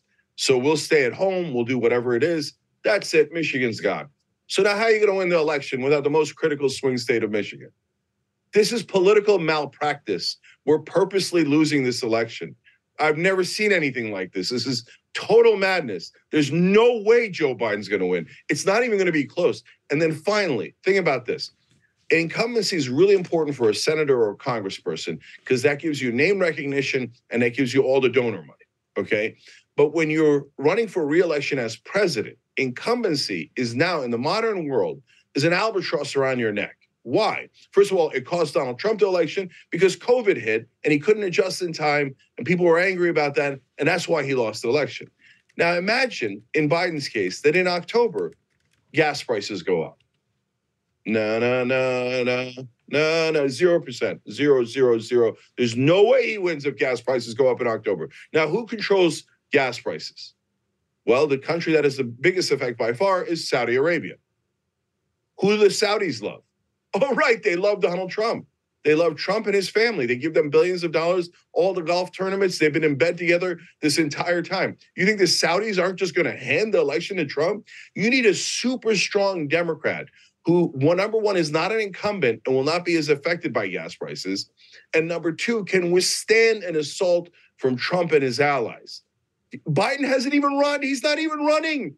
He's preventing everyone else from running, and he's not doing any campaigning because he loves Republicans. So when you ask him, hey, can you do a speech against Republicans? No, but my Republican friends, I've given so many tax cuts for the rich with them together. Where's my brother, Mitch McConnell? Let's freeze together. Come on, guys. Come on. Okay, I'm the bad guy. Everybody hate me. It doesn't matter. It can't be Biden. Let me ask you, though, because, if you ask Democratic voters, a majority say, we want Biden to step aside, we want other options, et cetera, et cetera.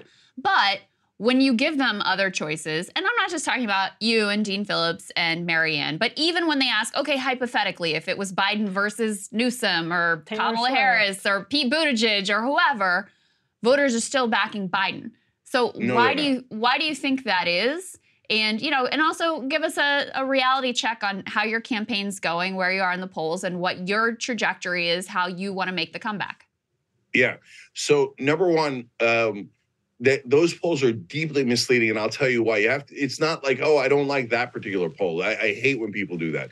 No, there's two reasons why they're deeply misleading. Number one, they put everyone in the poll. So Biden will have an advantage because he's the incumbent president. Meanwhile, Buttigieg, Newsom are the same guy. So they split the vote, right? Klobuchar, Kamala Harris said they all split the vote. And then they go, oh, see, Biden's winning.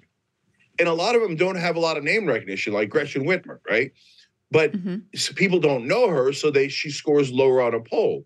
But if Gretchen Whitmer was the Democratic candidate, then everyone would know her. And so she wouldn't have that issue at all, and she wouldn't have the albatross around her neck of being 89 years old 81.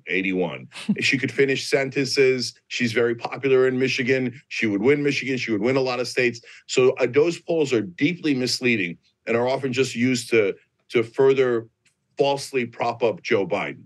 Okay, in terms of me, look, what did Joe Lieberman say back in the day? He's got Joe Mentum. I've got Cenk Mentum. No, guys, I'm honest. Look, Quinnipiac puts me in the polls. God bless them. Everybody should put me in the polls. It's maddening that they don't. Anyway, I'm at 2%. So 2%, not the highest number in the world. On the other hand, everyone in the world expected 0, right? They're like, oh, loudmouth talk show host, not born in the country, no way, right? But currently I'm beating the governor of North Dakota, the governor of Arkansas, and I'm tied with Chris Christie. Okay, so what happened? I thought I wasn't supposed to register. And I'll tell you what, guys, they're starting to panic a little bit. The Joe Biden team has started buying up websites that are similar to my website. Okay, what, you worried, dog? Okay, and now they're trying to keep me off the ballot in a lot of places. Why? Because I'm the loudest, most aggressive voice making the clear, obvious call against Joe Biden. So it's bothering them to no end. Good. That's why I got in the race, to knock Joe Biden out. Is it because I'm against Biden? Look, Biden's got issues, as I've been telling you, but that's not the main reason at all.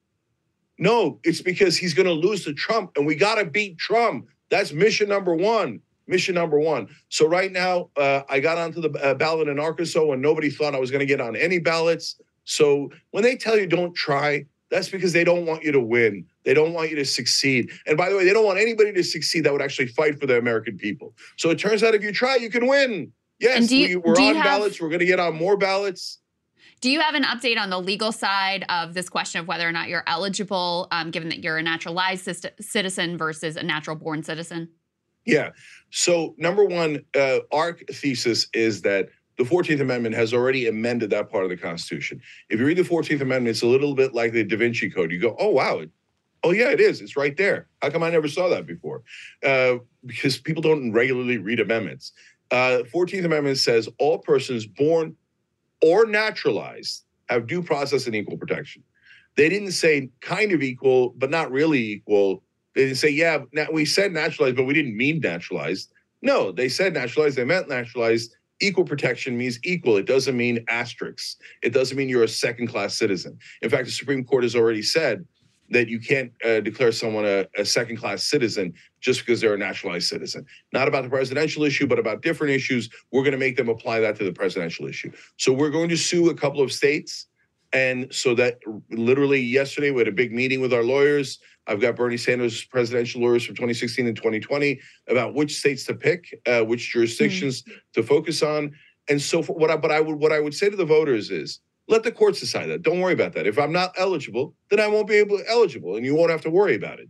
And it gets resolved much quicker during elections because that's the system we have in place so the voters can know before they vote. So put that out of your mind and just say, hey, is this the guy that I'd like to represent me? And if you're a younger voter, if you're any voter that's Democrat, I'm going to actually do the stuff that you want. I'm going to fight like hell to do the stuff that you want. And Biden's wrong on a bunch of issues like Israel. So unlike him, I agree with the great majority of both Americans and Democrats. We need a ceasefire immediately. I hate that the bombs being dropped on Palestinian children have made in the USA on them. Sending another $14 billion. Joe Biden says at every turn, we don't have money. We don't have money for paid family leave. We don't have money for higher wages. We don't have money for this or that. And then the minute there's war, he's like, yes, right away. Take all the money. Take American money and bomb Palestinian children with them. No way. And student debt relief, definitely. Legalize marijuana instantly. It's over 70%. What is wrong with you people in Washington? Why won't you ever do what the people want? Paid family leaves at 84%. What do you need it to be at 85%? Why won't you do it? And the reality is, it's because they're hooked on the donor money. They only serve the donors. They're all corrupt. These donations are bribes. I'm the only one who's saying it because everyone else is part of the corrupt process. For God's sake, pick someone non-corrupt. CenkForAmerica.com. Speaking of that, Joe Biden has the most money, right now has the most support in polling, but what do you say to people who will say to you, Cenk, that your candidacy just makes it more and more likely that Joe Biden loses to Donald Trump? You know, he's presumptive nominee is whatever, the media loves to use that phrase. What's your response to that? Yeah, this is the same crap the establishment says every time. We've picked a loser and someone who's totally corrupt and who will do only what the donors want. Now bow your heads, otherwise you're hurting him. Well, why did you pick the guy who sucks? The guy who we don't want, who's losing in all the polling? And why do we have to bow our heads? What the hell? Is this a democracy? Is this the Democratic Party or the Republican Party? No, we're not going to bow our heads. You told us to bow our heads to Hillary Clinton, and she lost. She lost to Donald Trump, who's a moron, a blithering idiot, and she lost to that guy. And then Joe Biden almost lost to him in 2020. He only won by 44,000 votes in 3 swing states. Now he's 15 points lower than when he barely beat Trump last time. And now we're supposed to bow our heads? Oh, hell no. No, you bow your head. How about that? I represent the actual Democratic voters. So put me in a debate with Joe Biden, see if he can survive. See if he can survive the night. Everyone knows there's no way in the world Joe Biden can survive a debate with someone like me. Then why the hell is he our candidate? Why don't we pick a strong candidate instead of a miserably weak candidate? I even bought woundedantelope.com. There's no chance he's going to win. So, guys, it isn't about, if we just prop up the terrible candidate just a little harder, then maybe we could beat Trump. No, he's already losing young voters to Trump. He has no chance. The correct path to beat Trump is get as many candidates in this race as humanly possible today. Get me Governor Whitmer, Governor Shapiro, Governor Newsom. It doesn't matter. And by the way, put me in a debate with them, see how they do, okay? Because you need to be tested by fire. Trump was tested by fire in 2016 with 17 candidates on the Republican side, and he won. Joe Biden had 27 candidates back in 2020, back before whatever it is that he has now has started, and he won, and it made him stronger, and it made him just barely strong enough to win in 2020. So let's get a strong primary in here to get a strong candidate. Saying let's prop up the weak candidate by doing propaganda on his behalf is a losing strategy, and I will not participate in it. So, Cenk, last question for you. I just interviewed Congressman Dean Phillips, who obviously is also running in the Democratic primary, and he recently put out a tweet apologizing to Bernie Sanders, like, turns out you were right. This process is rigged. Obviously, the DNC is not hosting any debates. They have no plans to host any debates. So wondering if you have talked to Congressman Phillips and Marianne Williamson about doing your own debate, the three of you, so at least you can see some competition of ideas in some democratic process. Yeah, I've been doing that since the day that Dean Phillips entered the race. And I've already arranged 2 to 3 debates, but Dean's got to giddy up. So I don't know what he's waiting for. Guys, the three of us need oxygen. Let's keep it real. Mainstream media isn't like, hey, guys, come on air and let's do town halls, right? So thank God for shows like Breaking Points. And that way we can get our message out. But yes, the three of us should be doing debates, forums, town halls together. We should be doing it every weekend, and if we can, every day, because people need to know who Dean Phillips is, who Marianne Williamson is, who I am. And guys, look, these presidential races are really funny because you think 2%, I was kidding around about it before, like there's nothing to write home about. Do you know what Donald Trump started at? And this is amazing. He started at 1%.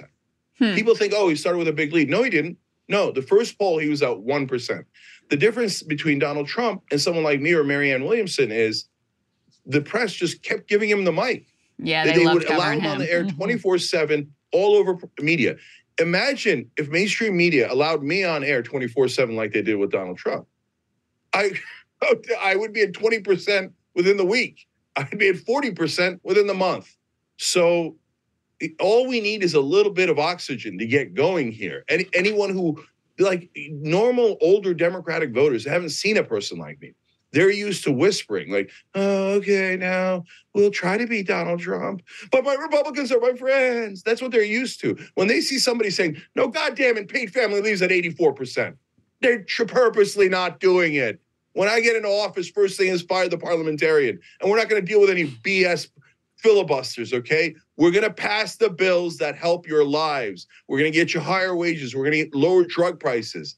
When they see that, they're going to, even if it's not me, they're going to be thirsty for someone, anyone who fights for them. So Dean, Marianne, let's go.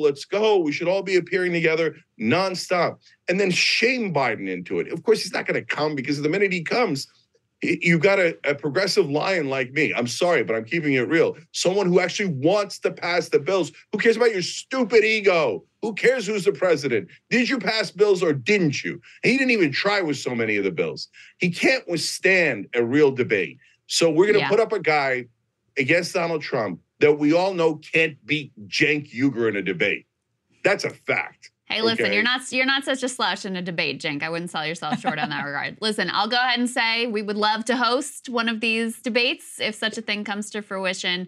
And always grateful for you taking the time to come on our show and inform our audience about what it is that you're up to. All right. Thank you so much, guys. CenkForAmerica.com. Don't let them take hope away from you, okay? We're bringing hope back.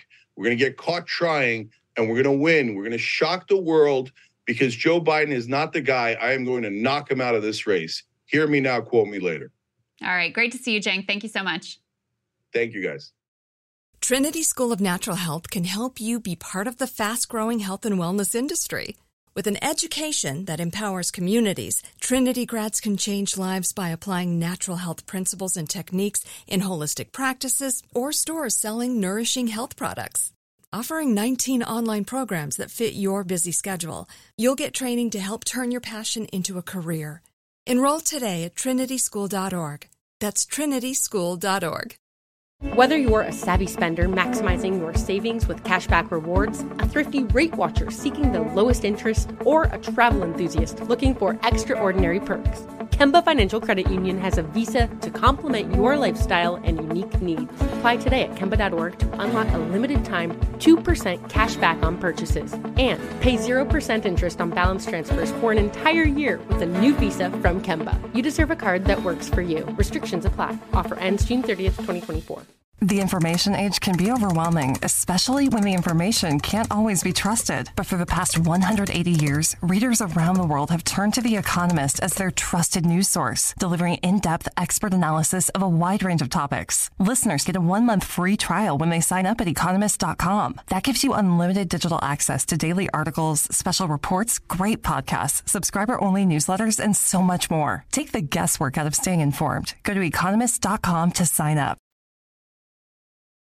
All right, well, it's Thanksgiving week, so we wanted to do a little Thanksgiving segment, Crystal, but we wanted to do it maybe a little bit differently. Let's start with some poll numbers. Actually, we'll put this first element up on the screen that shows 6 in 10 Americans are hoping to avoid politics at Thanksgiving.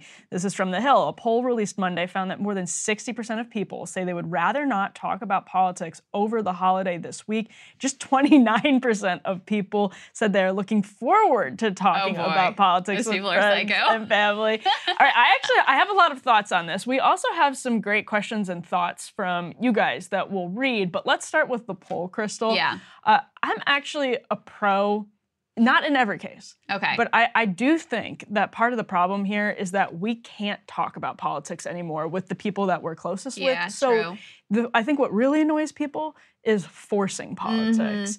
That I think is incredibly irritating if you're the person that's like picking at everyone and trying to force everyone to have uncomfortable political discussions. Yeah. On the other hand, I think we should all be better about making it possible to have agree with tough that. conversations about politics and religion, because if you can't find empathy for the people who are literally your family, who have different perspectives than you, you're definitely not going to find empathy for the random internet poster who has a different perspective from you. Yeah, that's true. I would say the thing that irritates me is when someone comes in. I don't hate if someone brings up politics. In fact, sometimes like I like to hear from other people how they're processing an event. Like I may just ask some questions rather than really offer my opinion, because I spend enough of my life offering my opinion. Is all available for anyone out there who wants to know what I think about any number of issues. It's available.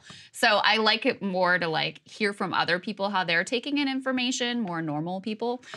So there's that. The thing that bothers me though is when someone comes in super hot with a super controversial take and presents it like there's an assumption that, yeah, like everybody obviously agrees with this. You're an idiot You know if what you I mean? And disagree, you're yeah. an idiot if you don't disagree. And there's just like a blanket assumption that, of course, everyone must agree with this super controversial, super fringe take. I find that strange. I find it sort of like disrespectful.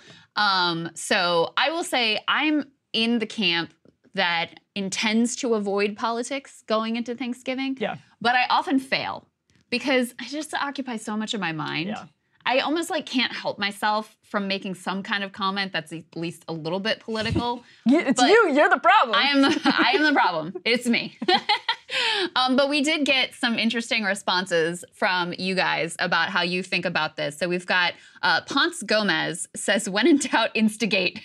That's the Ryan Grimm approach. See, I feel probably the Saga I meant to approach, ask Ryan when he was here, because I feel like he would be the type that, in his very like low key way, would offer some super hot takes and just chill about it. See what happens in his very chill way. But anyway, he says holidays are a great time to discover the secret extremists in the family. Love starting the holiday off right with a few hot buttons and watch how the turkey legs fly. We have another one. Joseph Turner Patterson II says, in the past, I've always either avoided political convos with my family or tried to redirect them to our few areas of agreement because my dissent is typically met with anger. I have no illusions I can change their minds about anything. However, my dad recently pressed me on the subject of Israel, and I decided to hold my ground. He is the typical unquestioningly pro-Israel boomer, and I am very much not. And it actually remained very civil. That's hopeful. With an assist from BP on certain talking points. You're welcome. So if that specific topic comes up, I'm going to lean into it and see what happens. But anything else, I would probably continue to avoid. Those hills just aren't worth dying on. So that's an interesting perspective of like, this issue is so important to me that I'm willing to have things be a little uncomfortable to actually assert my view. But that comment gets to exactly what I mean by this, is that like actually the conversations with the people you care about and you have an emotional investment in, as opposed to random people on the internet or as opposed to, I don't know, some person at a bar, whatever it is, that's where you actually make more ground if you can. Like that's the space in our communities, in our families, where you can be persuasive because people are invested in you, they know you, they care about you. And I feel like if we can't have these conversations in this context, which largely we can't, and for sometimes you shouldn't be forcing these conversations because it's going to end poorly. You're going to be putting politics over family. So I get that, but we should all try to be in a situation where we can have those conversations. Right. And I think that's what there's this next you get a shout out in this one. Yeah, this one is, I'm going to mess up your name, Pajnahaj Real. BP does a great job with differences of opinion. I notice one person will always say, quote, you are making an important point. That's such an important point that you're making, etc. Even though that person has very different opinions on the matter. I might allow someone to share their opinion at the holiday table, but I don't offer mine unless they're expressing a desire to understand my perspective. That's so key. I think I would then take the Emily approach. She states to the audience that she comes from an evangelical Christian perspective, but she's not screaming into the camera that everyone else is a baby killer. And that one reminded me of one we got from John Isaac Schumard, who name drops Sagar and says, I do not bring up politics. When you're done with boomers, it is inevitable. When you dine with boomers, it's inevitable to come up. I pull a Sagar and ask, what do you think? And then follow Ice-T's advice, let them talk. Eventually they get it all out of their system and the conversation moves on. Rarely they care what I actually think. And the reason these comments stood out, Crystal, is that especially over the last month, I'm sure Sagar has gotten some of this too, people will say, and you probably have as well, What you do on Crystal Kyle and Friends is different than what you do on Breaking Points. So people will say, you know, when Emily's on with Megyn Kelly or when Emily's on Federalist Radio Hour, you know, just it's a much more sort of crystallized conservative perspective than when she's talking to Ryan or when she's talking to Crystal. And I'm sure that also is true when you're on Crystal Kyle and Friends. And we have to learn how to have these conversations in different contexts. You don't talk the same way when you're trying to be, you know, polite and persuasive with someone you disagree with, as you do when you're talking to someone who agrees with you. Yeah, that's true. That's true. It very much depends on the audience and the context, et cetera. Yeah, I you know, one thing that I always get a little nervous about is people will start, if you're in a Thanksgiving holiday setting where you don't necessarily know everyone, you know, there are some friends there of relatives that you haven't met yet or whatever, which is often the case for me, they'll start asking you like, oh, what do you do? And I don't know, how do you answer that question? Because I try to keep it as vague as possible. Oh, yeah. Not because usually if they drill down enough to like, oh, you talk about politics for a living, not because I'm worried they're going to ask me questions about it, because that oftentimes makes other people uncomfortable. If they know you're super political, then it puts them on edge. So I try to be really generic and vague when I'm answering that question. Yes, so do I. But then sometimes they'll ask, you know, the follow-ups, and you're like, all right, I'm a journalist, or like, oh, I have a podcast. So they're like, oh, who for? Right. Like, And oh, it's like, you can't get away with it. We got one last one here from Jessica Sager. She says, I'm happy to talk politics at Thanksgiving to help educate my relatives whose only news sources are unhinged Facebook posts and weird Minions memes. We all know that person. Because they actually trust what I'm saying and have told me that is helpful. Well, that's very nice. Some of them outright asked me who to vote for because I'm considered one of the smartest people in my family. Oh, that's lovely for you, Jessica. Believe me, the bar is beneath the ground and we need a metal detector. That's kind of a lovely sentiment, though, that her relatives, even the ones who are, you know, mostly looking at the unhinged Facebook posts, respect her opinion and are looking for guidance from someone they trust. People are desperate for good information. And again, I think that is another reason, I don't know, I love talking to you and Ryan because it just is, it's so helpful. It's so helpful because when you're having those conversations, you realize what you get wrong. Because the other person has the best version of the other argument, hopefully. Or they have versions of the other argument that you've never thought of or you've never heard. And so it's just really helpful to be able to say, here, listen, we might disagree.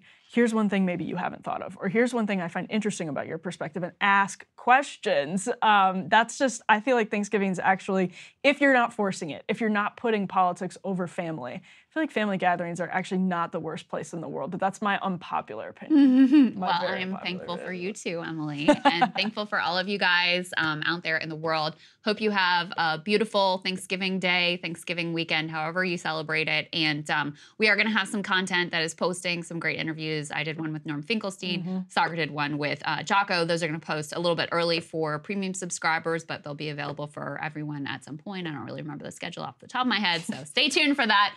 Love you guys, and we'll see you back here with a full normal week of shows next week.